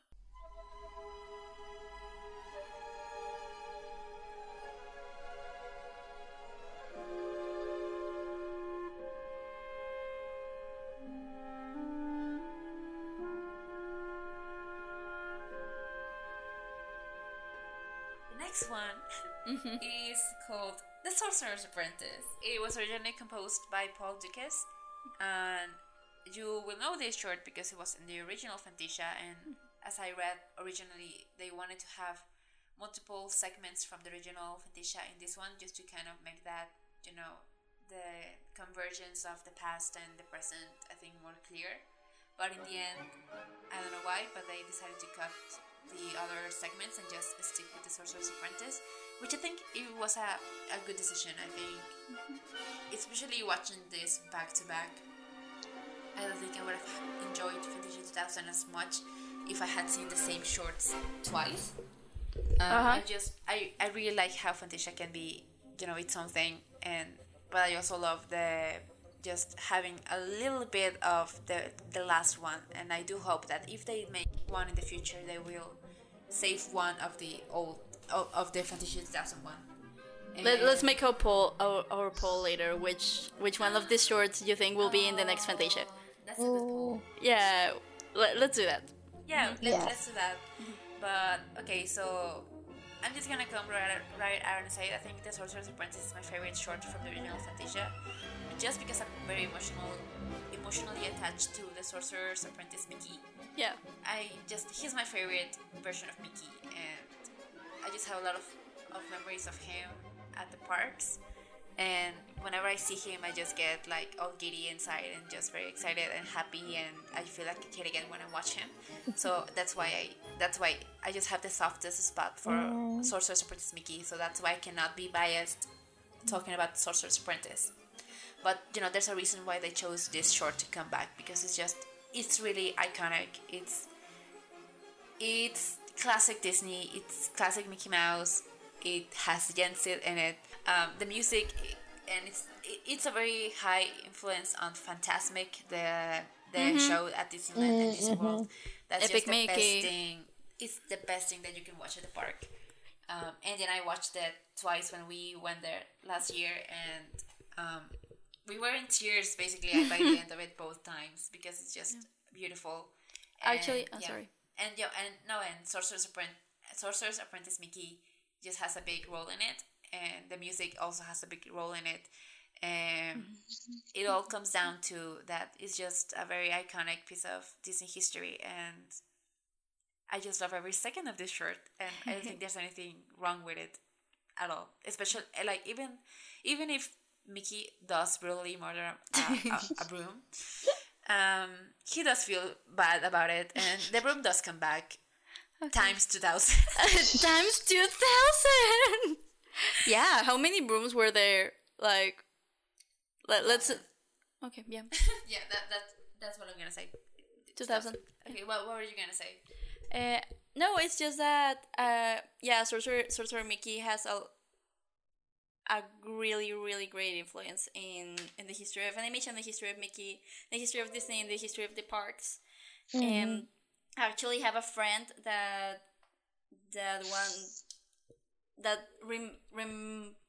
recognizes Sorcerer Mickey as Fantasmic Mickey. I was like, it's from Sorcerer's Apprentice, please. You uncultured swine. But yeah, it just comes to show that it's one of the most important pieces from Disney. So okay, if there was if there has to be a short that was also in Fantasia 2000, it will be Sorcerer's Apprentice.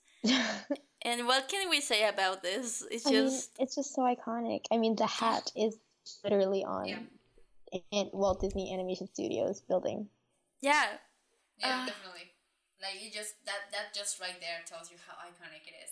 It really took a life on its own. Like, even if it was part of the original Fantasia, I think it just, this one soared way higher than the others, and I think even the Disney Channel sometimes showed it on its own. Not showing Fantasia, just this short, and it's just, and like, I cannot blame them, and I can totally understand that. It's just a fantastic little story, and you have Mickey Mouse in it. You cannot go wrong. The design of his wardrobe in this short is like really fantastic as well. Like the color of the red and the blue, it just makes a nice contrast, and it's the stars in the hat and that scene when he's dreaming and he's like controlling the water. It's so beautiful. Part. The Fantastic Part, basically. No, I actually really like the way they used to animate clothes and hair back in the golden era when the original Fantasia was made. So yeah, the robe from Mickey, I just want to squish it. I want to use it. Yeah, me too. Tammy? My thoughts about the film? The short. It is kind of a film, yeah. The short film. But yeah, I loved it. It was amazing. Like you said, it's iconic in Disney history, and it's very important. It's a very important short to watch to understand where Disney has come from and what has influenced it. And I just say, so when Mickey was woken up by the water like overflowing, because of the broom, and he realized he like messed up. Like all I could think about was like I had the same exact experience, but like like literally though, like I was boiling chicken and I decided to take a nap. Like he decided to, and I got woken up by my fire alarm blaring. Timmy. And all I could think was like, this is the exact same thing. Like for real, I was Mickey in that moment. A bunch of boiled chickens were going to show up at your kitchen in March. That pot was half full. Imagine how long it had to be boiling for all the water to have evaporated. Oh my God, Timmy! You didn't take a nap. You went to sleep. Yeah, basically. I did. Oh, that's me with the beans. Just like I always burn the beans. Oh my God. yeah. I'm a basic Mexican. This is turning into a cooking podcast. Don't boil the chicken too long. Don't burn the beans. No, burn them, please. But yeah, and another thing that I love about this short, it's not like necessarily about the short, but one of my favorite Disneyland shows is Mickey's Magical Map. Oh yes! Can we talk about Mickey's Magical Map? And it like basically starts off with Mickey like as in his apprentice robes. Like I forget if he like finds the hat or he finds this magical brush that like the magic. Yeah, it's a brush. Do you remember the magical brush that like helps him go through the map, and he visits different worlds from Disney, from animated films, and he goes to Lilo and Stitch, Mulan, Tangled, Princess and the Frog. I think she ends it, and it's freaking amazing. Like I took my friend to Disneyland, and one of her favorite Disney princesses is Tiana, and I knew that, and I was like, she didn't know about the show, and I was like, we gotta watch Mickey's Magical Map, and I was waiting for her to see Tiana at the end, and when she came in, she freaking lost it, and I was amazing. I just love the combination of Tiana, and you have Rapunzel, Mulan, and Pocahontas. Mm-hmm. Yeah, it's just like wow, all my dreams are coming true. So yeah, that's my favorite show at Disneyland. Yeah, and Jen said that appears in that show as well. It does. Yeah, it's really wonderful. I watch it at least every year or whenever I can get to Disneyland. Oh. Yeah, I love that. We love that show too. Like we were so excited. Like, like if you had seen Andy and I watching that show, like I think we were really annoying to other people. Well, we were having the time of our lives. We were singing, we were screaming for the characters. Whenever, like when Rapunzel and Tiana and Mulan appeared in the same Pocahontas. Oh yeah, Pocahontas appeared in the same like scene, singing their own songs. We lost it. It was beyond amazing. I loved it because Rapunzel's my favorite princess, and then like Pocahontas, and then Mulan, like princesses that don't get as much recognition or representation in the parks. They were there, like I just love that show. Yeah.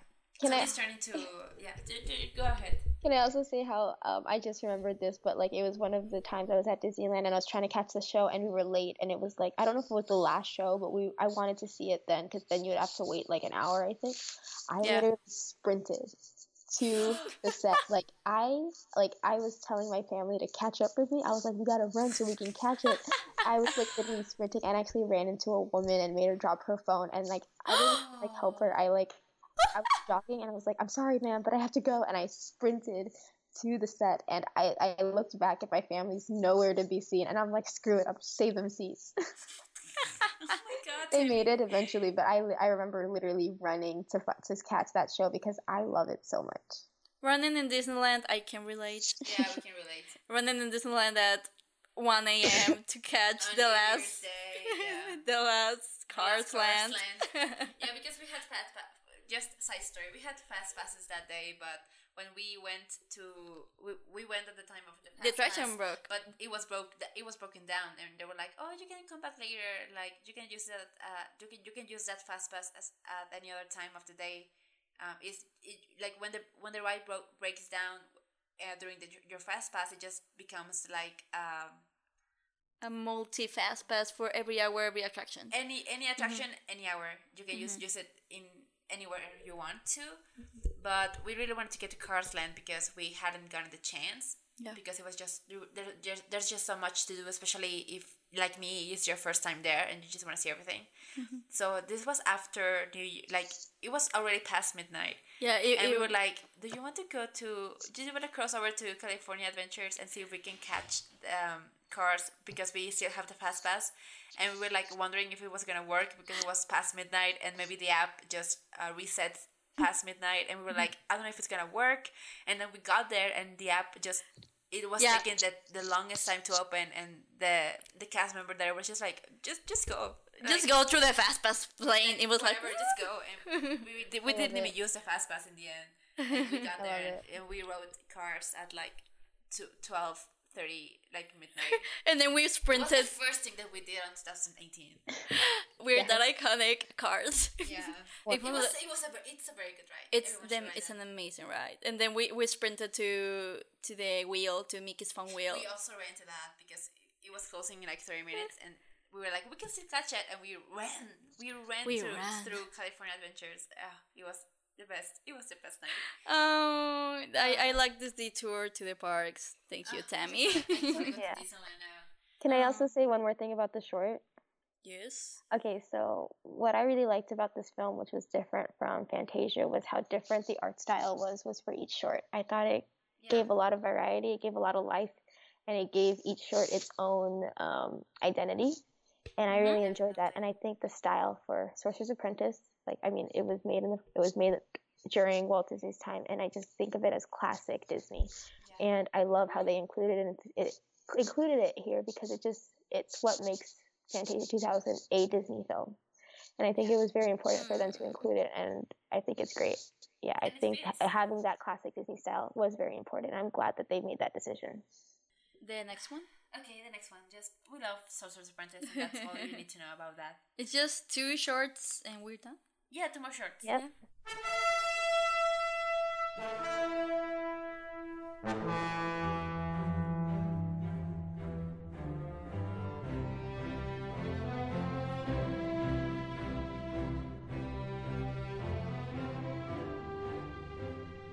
The next one is Pomp and Circumstance, Marches 1, 2, 3, and 4 by Edward Elgar. And this is a short based on the tale of Noah's Ark from the Bible, but reimagined with Donald Duck. Amazing. Everything should be reimagined with Donald Duck. Everything. Every single Bible passage should be reimagined with Donald Duck. Can I go to Disney and just throw money at them until they do that, please? Yeah. That's a brilliant idea, like Donald's Biblical Adventures. Like, I can totally see that on a Saturday morning. Donald's Biblical Adventures. Yeah. Anyway, so basically Donald takes the role of Noah's not apprentice, but assistant. Like assistant. He's not Noah. He just gets the task of uniting the animals to get in the ark. And basically the story is that he does that, but during that time he loses Daisy, and then the flood comes, and he doesn't think that Daisy made it to the boat, to the ark, and he just keeps the rest of the journey like mourning Daisy. Aww. What he doesn't know is that Daisy did make it to the ark, and Daisy also thinks that Donald didn't make it because she didn't see him get into, like, jumping in. So basically they both think the other's dead, and it's just very sad to see them like really mourning the other. Like, this is like kind of dark and very very sad. Like I cannot like the pain of losing your significant other. I don't know what that must feel like, but it should be like the most horrible thing.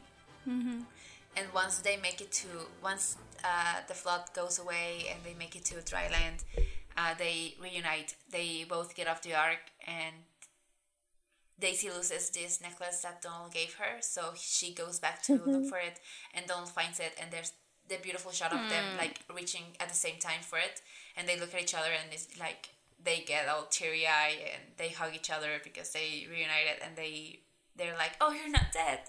And it's a very beautiful short. Yeah. I love it. I completely agree. Like, everything should be reimagined with Donald Duck. He's the best. He's my second favorite of the Mickey gang. I don't know who's my favorite. I think my favorite, of course, is Mickey. Yeah, me too. But I have the softest spot for Goofy, but I also love Donald. And I love Donald whenever he's with Daisy, because I think Donald is at his best. When he's with Daisy. Yes. And they are. I just love it. And I just really love whoever came up with the idea of putting Donald Duck on a biblical story. I just find it like completely genius. Yeah. Can I just say my favorite part in this whole short was when he was reuniting the animals, and then he sees two dogs there, and he's like, oh, okay, and then what? Oh, the dogs. Like the real dogs, they were real dogs, and he was like, okay, but he just it's really amazing. Well, I should continue then. I think out of all the shorts, this is the most traditional Disney one, I guess, because I don't know, it has the Disney characters, and the style is Disney-ish, but also it's really amazing to see these characters, Donald and Daisy, with this kind of quality, because you usually see like shorts made up for TV or for direct to video, and the lighting and the sceneries and the backgrounds and everything is just so detailed, and I love to see Donald in there. Actually, I think the lighting in the last scene from the short is amazing. I just stared at it a lot. And yeah, I really like it. It's also really funny. That's also what makes it very Disney-ish, because of the humor. And Tammy? Yeah. I really liked it as well as you guys did, and I don't know, like, I know we keep making this joke about how this is Fantasia times 2000, but what I really liked is how they, like, you know, like, that's what they've been doing this whole time. They take something that's already good and they add something extra to it to just make it even better. They took the Noah's story, but they didn't just do Noah's story. They added something. They added the loss of a loved one with Daisy and Donald, and I think that works perfectly because I never saw the romance or love aspect in the Noah's Ark story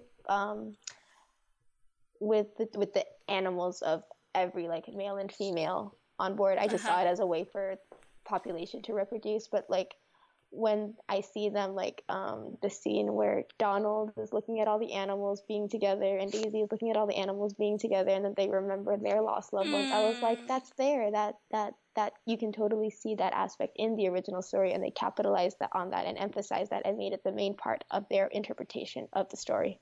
And I love it. Like, that's what they've been doing. They've been adding their own spin to all these, or to this music, and they're making it their own, and it's wonderful. There's just so many layers and complexities to these shorts, and it's wonderful. Yeah, absolutely. I totally agree with you. Everything you just said. Everything, just retweet, copy and paste. I really love the joke they make with the unicorn, and I don't know what the other mythical creatures that they don't make it to the ark, and that's why you don't find unicorns anymore. I just found that hilarious. Like, I busted out laughing when I saw that. It's clever. Yeah, I also love the little bit when they're getting off the ark and Donald sees the two bunnies, and then they are followed by a bunch of tiny like baby bunnies, and you're like, oh yeah, okay, that makes sense. Yeah, that makes a lot of sense. Yeah, I think it's, as you said, it's just a beautiful reimagining of the story, and I agree with you, Thames, how they were clever enough to take a part of the story that's not really, I guess it's not the central part of the story when you tell it. Yeah. It was basically just for the animals to reproduce and continue its existence on Earth. Yeah. But yeah, you just feel like when Donald loses Daisy and Daisy loses Donald, and they're surrounded basically by couples, and you just realize, I mean, hashtag my life. like, me too. You just feel for them, and you just like feel that sense of loneliness, of loss, of, you know, it's not just that you don't have that partner to reproduce and continue the species, but you just lost your loved one, and it's just really tragic. And It is. you spend the short just feeling so anxious and so worried and so sad, because like you as the audience know that both of them are alive, and you just want to yell at them like, don't worry, Donald, Daisy's alive, she's right there. She's right there. But and it just really pays off in the end when they find each other. And yeah, I just think it's a really fun little short. It's very emotional. Like you wouldn't expect a short with Donald Duck to be this emotional. I know, right? But it is. They managed to make that happen, and I just love the ideas that they have for it and the way they executed them. It's a really clever little short. I love it so much. This is another one that I could watch over and over again. And also, like, I think the most, like as Andy said, all the shorts are very different in style. But I think one constant in every short is how beautiful the lighting is. Like every short has its own style of lighting, but each of them like reproduces light in a beautiful way, and it's one outstanding part of each short, the lights. And I just find that really, really pretty, and it just makes you want to look at it even more. Like you just keep rewatching it because it's just a pleasant thing to watch. You know, the light is actually like delightful, if I should say it, if I should put it that way. But just watch it and just want to never stop watching. It's really a treat to the eyes. Andy? No, I think I'm totally good. You're good? Okay, so we are good to continue to the last one? Yes, please do that. So good. This was just, this gave me chills.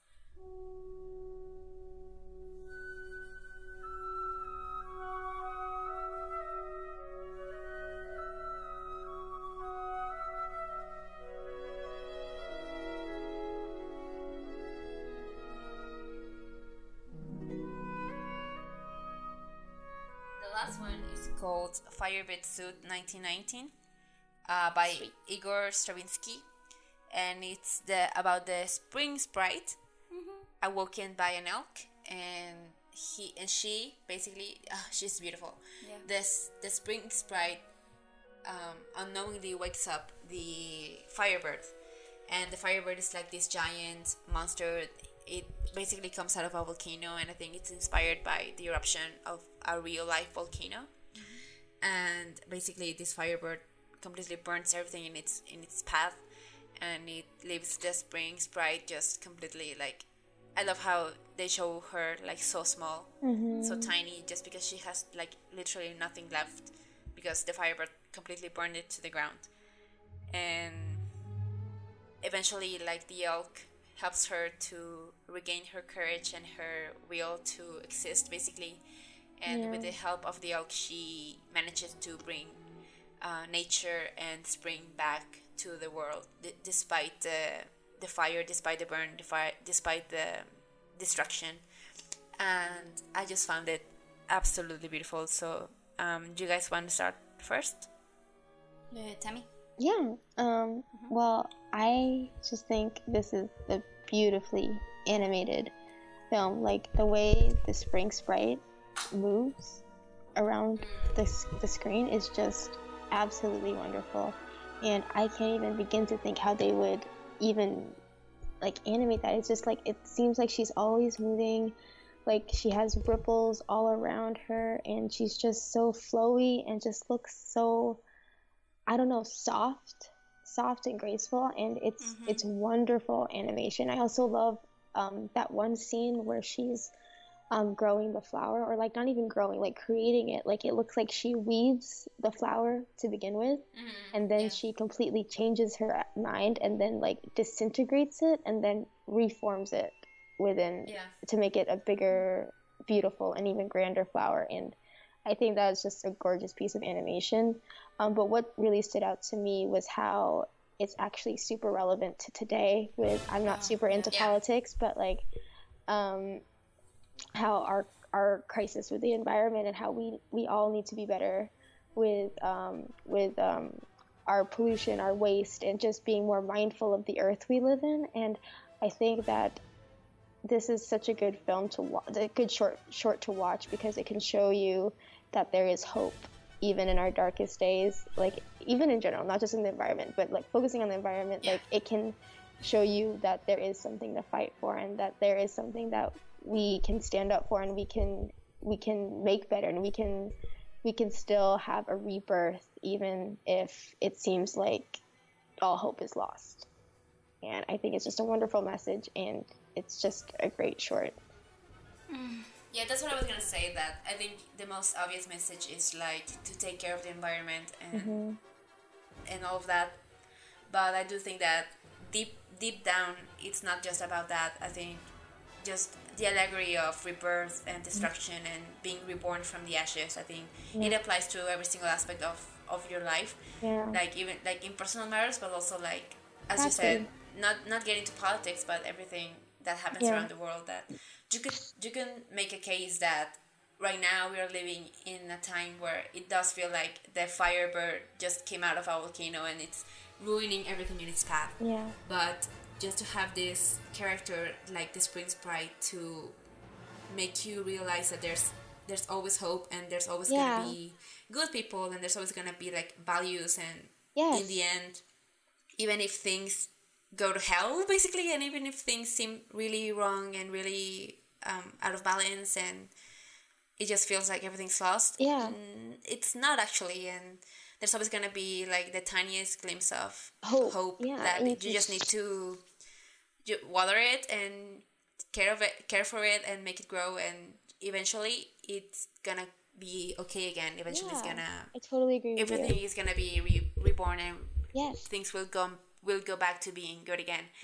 And you know, it's just the cyclical nature of life, I guess, just to have the good part of things, and then eventually something is gonna happen, something needs to happen. You know, life is not static, and whenever, for every good thing, something bad needs to happen to balance things, and it's just how it is. That's how it is. For every good thing there's a bad thing, and for every bad thing there's a good thing, and that's how we move forward. I keep saying but I'm sorry, because this is something I literally learned in the past year, and I'm like, yes, Gina, preach. I've learned to love my failures. Like I don't like it's because I failed a lot, and it's just I feel like I've learned my most valuable lessons from what I failed at. And now as soon as I learn to love my failures and face those obstacles, like whenever I face something challenging, I go at it full force with positivity, and just I'm the mindset that I'm going to overcome it, because even though I failed, that's okay, because I know I can learn from it. And I think that's an important message to take away from this short film for anyone who listens. Like, it's just an important life lesson. Yeah, absolutely. Especially because the Firebird is absolutely like scary.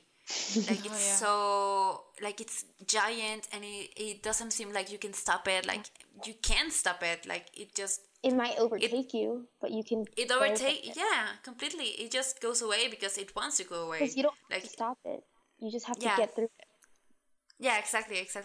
And you know, there are things in life that are just as scary as that bird. Like the bird is not even on that much, but the shots that it gets, they're so powerful. They're so like dominant. Like I can compare it to what Chernabog in the original Fantasia. Chernabog was Satan, but the Firebird is just the embodiment of, I guess, evil as well, and everything that can go wrong. Yeah. And that's what makes it so scary as well. Yeah. Andy, you have been very quiet. What do you want to say? Because you were making such great arguments. Basically everything you said, but about the short in particular, in the relation of the film and in relation of the company. For me, this is Fantasia 2000. For me, this is the big short from this movie. This is the short that I remember the most. It's my favorite. It used to be my favorite short. It still has a very, very special place in my heart. But after doing this and after talking about it, I honestly don't know which one is my favorite. My favorite short. But it will always have a really, really special place in my heart. And it was, like I said in the Pocahontas episode, this is one of the other influences that influenced me. Ugh. This was one of the media that influenced me to, I don't know, really care about nature and the environment when I was a kid, and I'm still like that today, but that started since I watched this, and this made me, I don't know, feel all kinds of things, especially about nature, about caring about it, and about how important it is, and about how beautiful it is, and that, I don't know, it's just a force that is amazing. The Spring Sprite, I've always loved her. I always treated her like a Disney character that I don't know, I can put with the others as one of my favorites. And the animation is really amazing, and I just love the imagery of everything, of when everything is dark and it's doomed, and then she just starts making it all green and making it all beautiful. It's just really, really uplifting, and it's really, really the perfect piece to end the movie with. Yeah, it just leaves you with so much hope, and I really love it. Yeah. I think the word I would use to describe this short is powerful, I guess. Mm-hmm. Like, it's powerful in every single aspect. It has powerful music, powerful animation, powerful story, and a powerful message. So it's just absolutely stunning. It's outstanding. Mm-hmm. And, like, we're just watching it now as we are talking about it, and I just noticed how the thing that starts making things grow again are her tears. Aww, and like I love that. That right there is a little symbol, like, yes. Like crying about things that have gone wrong is okay, and that is the first step into getting better and finding a new life. The tear heals, and the tear heals. It's nice. Official. Firebird Sweet is my favorite short. Spoilers. That comes next. Okay, so just to wrap up our thoughts on this, I think the other shorts are very fun and they're powerful on their own, but this one is it's one that doesn't have as many jokes and doesn't have it's not as quick-witted, as Rhapsody in Blue or the Carnival of Animals, but it's special and it's powerful in its own way.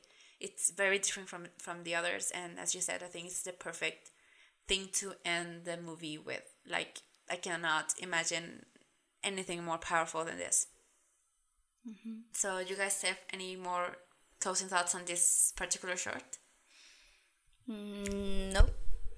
I think you should notice that when you watch the logo for the podcast, the drawing, I'm dressed as a spring sprite. Yeah. Just because she's the best. She's so beautiful, and she's really inspiring. And I love her. What an honor. I want to be her. Okay, so just to wrap things up, generally about Fantasia, I think as I said in the beginning and as I said earlier, I think it's a very well-deserving sequel to Fantasia. I think Walt Disney would have been proud of it, and that's the biggest compliment I can give it. Yeah. It does because it was supervised by Roy Disney himself, like the nephew of Walt. It does continue what Walt envisioned when he first came up with the idea for Fantasia, and that it continues what Walt wanted it to be. And I just found it really beautiful to not let Walt's legacy die and continue it in these ways that are, so deserving, and they're very, it's Fantasia deserved a sequel like this. Like, Fantasia is one of those movies that it was meant to have sequels. It was meant to be a huge project that for, many reasons was not. But, to have these movies, as I'm expecting us to have, in a couple more years to have another Fantasia, I think it would just fit perfectly. And it would just keep going and going, and Fantasia will never stop growing, I think. Like just Disneyland. Like Disneyland. Yeah, exactly. It will never be finished, because there will always be a new form of animation. There will always be new music, there will always be new stories, there will always be new animators with new ideas, with new things that they will turn into art, and that's why Fantasia will always be there, I think. I hope so. Imagine the next Fantasia with CGI animation and stop motion and all those kinds of stuff. Maybe they figure out rotoscoping and not making it scary when that comes out. I'm really excited. Like, I'm really, really excited. I hope there is a Fantasia. There's another Fantasia in my lifetime. Me too. Yeah. And it's just really refreshing to talk about a masterpiece on this podcast. Yeah, don't you I think this is like the best one. Like the objectively best one. Objectively best one, because Lion King will always be the Lion King 2 will always be the best sequel in my heart. But this one, I think it's just such a refreshing thing, like to not be like, okay, so how does it hold up? How does it hold up? What can we say from it? Like, I wasn't even thinking about those questions, because I was just thinking about this movie as its own thing, and what it means to be a sequel to Fantasia. Okay, so what do you think, Tim? I mean, I agree with everything you guys said. It's just absolutely wonderful. It's probably my favorite Disney sequel. Like, it would be blasphemy to say otherwise. Any other Disney sequel. I mean, I don't know how much I can add as to what you said. You guys just said it perfectly, honestly. Okay, so the big question is, what's your favorite segment of the movie? And Tammy, you go ahead, because you already spoiled that. It's the Firebird Suite, and I only realized that after we started discussing it. And that's what I love about discussions, because you learn so much more about the media you're consuming. You of course, you have an initial appreciation, but once you really dive deep, you can really see the inner workings of that short. Like, I was able to discover the how they took Noah, that unknown element of Noah's Ark story, and then emphasize it in their own to make it original, and then how we discussed and how we discovered that the Firebird Suite is a message of hope and rebirth and learning from your failures, and that you don't have to overcome your failure to still grow and to still be better. And I think that's really important, and the fact that I had to learn that in my own life is what makes that short my favorite, because it's so personal to me, and it's probably something I'm gonna watch over and over again. And anytime I feel like I'm in a dark place, I will watch that, because I know there is a light at the end of the tunnel, and I just love it. Yeah, definitely. Oh my god, I'm gonna cry. I'm going to cry too. Oh my god. I said before that Firebird was my favorite, but I didn't know now. I think I will say Firebird. It's Firebird, but I love them all. Can I say Fantasia 2000 is my favorite short for There you go. Fantasia Yeah, 2000? you can. It's fine. No, but it is the Firebird Suite for everything you said, and because of nostalgic value, and just because of the artistry of it. Yeah. Just make it 3, because I think it's just, it can't be. I mean, I really do love all of them. Like, I cannot come up with something bad to say about any of them. Yeah. because they're all special, they're all different, they're unique, and each of them has something that makes it stand out from the others. It just really depends on. I think it really depends on my mood. Like I was talking to Andy earlier, and I was like, right after we finished watching it, I was like, oh yeah, the Firebird suit is my favorite. But then looking back, I was like, okay, no, so Pines of Rome I think is my favorite because I just love the image of the whales and the clouds and the water. And then I was like, no, you know what? That the Donald Duck one is my favorite because I just connect with it because it's Donald, and just I could go on and never like really make up my mind. And I think it depends on my mood. For now, I think I'm gonna say the Firebird suit, but the Pines of Rome I think it's a very very close second because it really gave me chills. Like the animation, it just kept me on the edge of my seat and kept me gasping and made me just. I was in awe watching the Pines of Rome, and the way that the whales fly over the clouds. It's something that children come up with, and to see it put so beautifully into film, I think it's just a fantastic experience, a fantastic thing to look at. Mm-hmm. So I don't think there's any point of asking like how it holds up to original because I think we all agree that it's a disturbing sequel. Like, it holds up to what the values that Fantasia wanted to bring out to the world, and that's the important thing. And I'm really glad that they pulled it off, even despite Katzenberg being against the project. I really appreciate every single person that worked in this, and that realized the potential that a sequel to Fantasia had, and what it must be. And they did just that, and I'm really thankful. And so I'm gonna move on to ratings. Do you guys have your ratings ready? Mm-hmm. Yeah. Tammy? Fantasia is what every Disney sequel should be. Fantasia 2000 is what every Disney sequel should be, in every sense of the word. Sequel. Yeah, definitely. Yeah, improving and just building up from the original and respecting the original and its values. Yeah, yes. Definitely. Andy? I love this Fantasia sequel plus 2000. Oh my god. Of course. Okay. Will you say this?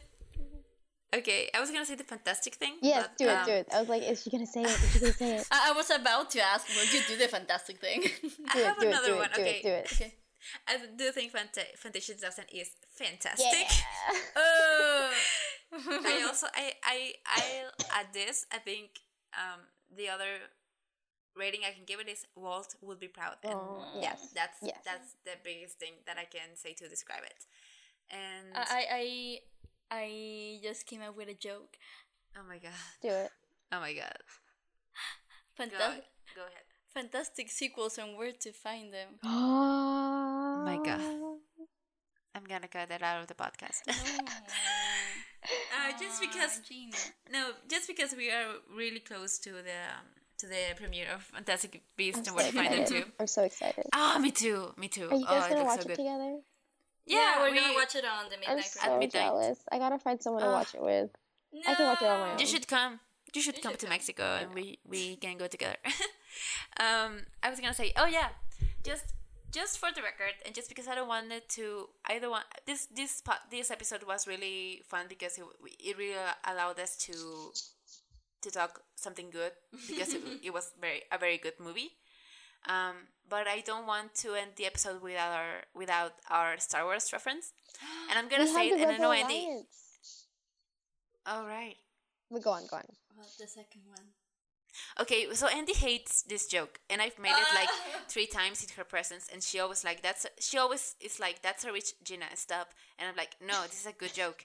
And we were watching Fantasia, the original one, and when the broom comes back, Mickey destroys it, and then he brutally murders the broom. Yes. He brutally murders the broom with an axe, and then bury The Shining. Here's Mickey. I'm in my garage. Remember that, and I'm scared. Oh my god, no, sorry. Okay, so the thing I was gonna say. You're not a broom, so no, so you're fine. So the thing I was gonna say is that the broom comes back times 2000, and each of them is a replica of the first one, so they're basically all clones, and they're there to attack Mickey. So when we were watching it, Wonderful. I would turn to Andy and I was like, oh, Attack of the Clones. Wonderful. Absolutely wonderful. You can't see me, but I'm facepalming. I was so proud of myself in that moment. I felt like, oh, this is the Clone Wars. This is Attack of the Clones. It's amazing. Okay, but my fantastic sequels joke didn't. That's more of a reach. Of course. Yes, Well, it is. let's call it a draw. Okay. Let's just finish Okay. the episode. Okay, so I think that wraps things up for the episode. Okay, this was a very different from the others because it was for the first time it was not painful at all to watch this. I know. It was wonderful. Yeah, I just want to go and buy the Blu-ray right now because I think I'm missing it from my life. Oh. Also a little fun thing. We read that the DVD has audio commentary by Roy Disney and Mickey Mouse himself. So if you have the DVD, you should check that out. And Andy has a DVD, But I don't have but it here because she doesn't have it here. She has it at her hometown, and we're gonna be there in December. So maybe we will watch it together with the commentary because I can't miss the Mickey Mouse audio commentary. we can live react on Twitter. We or should. something. Yeah, Yes. We can do that. we can do that. Okay, so I think that's all for Fantasia 2000. I'm so happy we got through this. I'm happy because it was just a really fun thing to talk about, It really was. and Sorry. it was refreshing for us. I think the next movie we will review that will come. Well, that will be part of the lineup of Disney movies. Will be Wreck-It Ralph. No, Winnie Pooh. Winnie Pooh counts as a sequel. People Well, we say count it's when a sequel. we were planning the podcast. We counted it as a sequel, so it's in the schedule. But I mean, we can talk about it. But I definitely, I don't know. Maybe we should watch it and then decide. And then decide if it's a sequel. Okay, but I just wanted to talk about that. I'm really excited for it. Ralph Breaks the Internet comes out in like 3 weeks, and I'm really excited. I know. for that. Same. I think can't wait.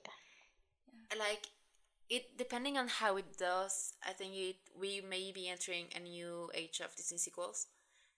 I'm scared. Mark. Because we Mark, I'm have scared. Ralph and then Frozen right after, and if they do well, which they probably will, at least financially, I think maybe something will start from that. Maybe we'll get Zootopia 2, maybe, who knows? Maybe Big Hero 6 too, I don't know. I think it's very exciting. It's very exciting, like whatever happens with Wreck-It Ralph 2, I mean, Ralph Breaks the Internet, it will break it will have consequences on the future of the studio, definitely, and that's gonna be very interesting to watch. But we have a long way until we review Wreck-It Ralph 2. So for now, let's leave it at that. Next week, we are covering a sequel to a beloved Renaissance movie, The Little Mermaid 2. So excited. That's my childhood I'm right so there. excited I have too. so I'm much so to excited. talk about this one. I'm so excited. much. Yeah, me too. I think this one and The Lion King 2 are the ones that I grew up watching the most. Yeah, me too. Yeah. Definitely. I think it's just, because we were girls and our age, Yeah, it's Melody. it makes sense. it does. So yeah, I'm really excited for us to tackle that. I'm really excited to revisit it. I haven't seen it in a long time. I'm curious on how it's gonna hold up after so many years. So yeah, come back next week to listen to that.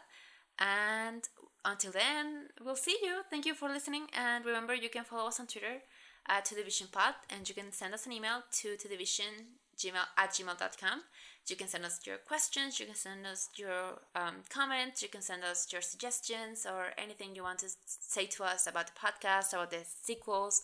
You can send us your own opinions about the movies that we have reviewed.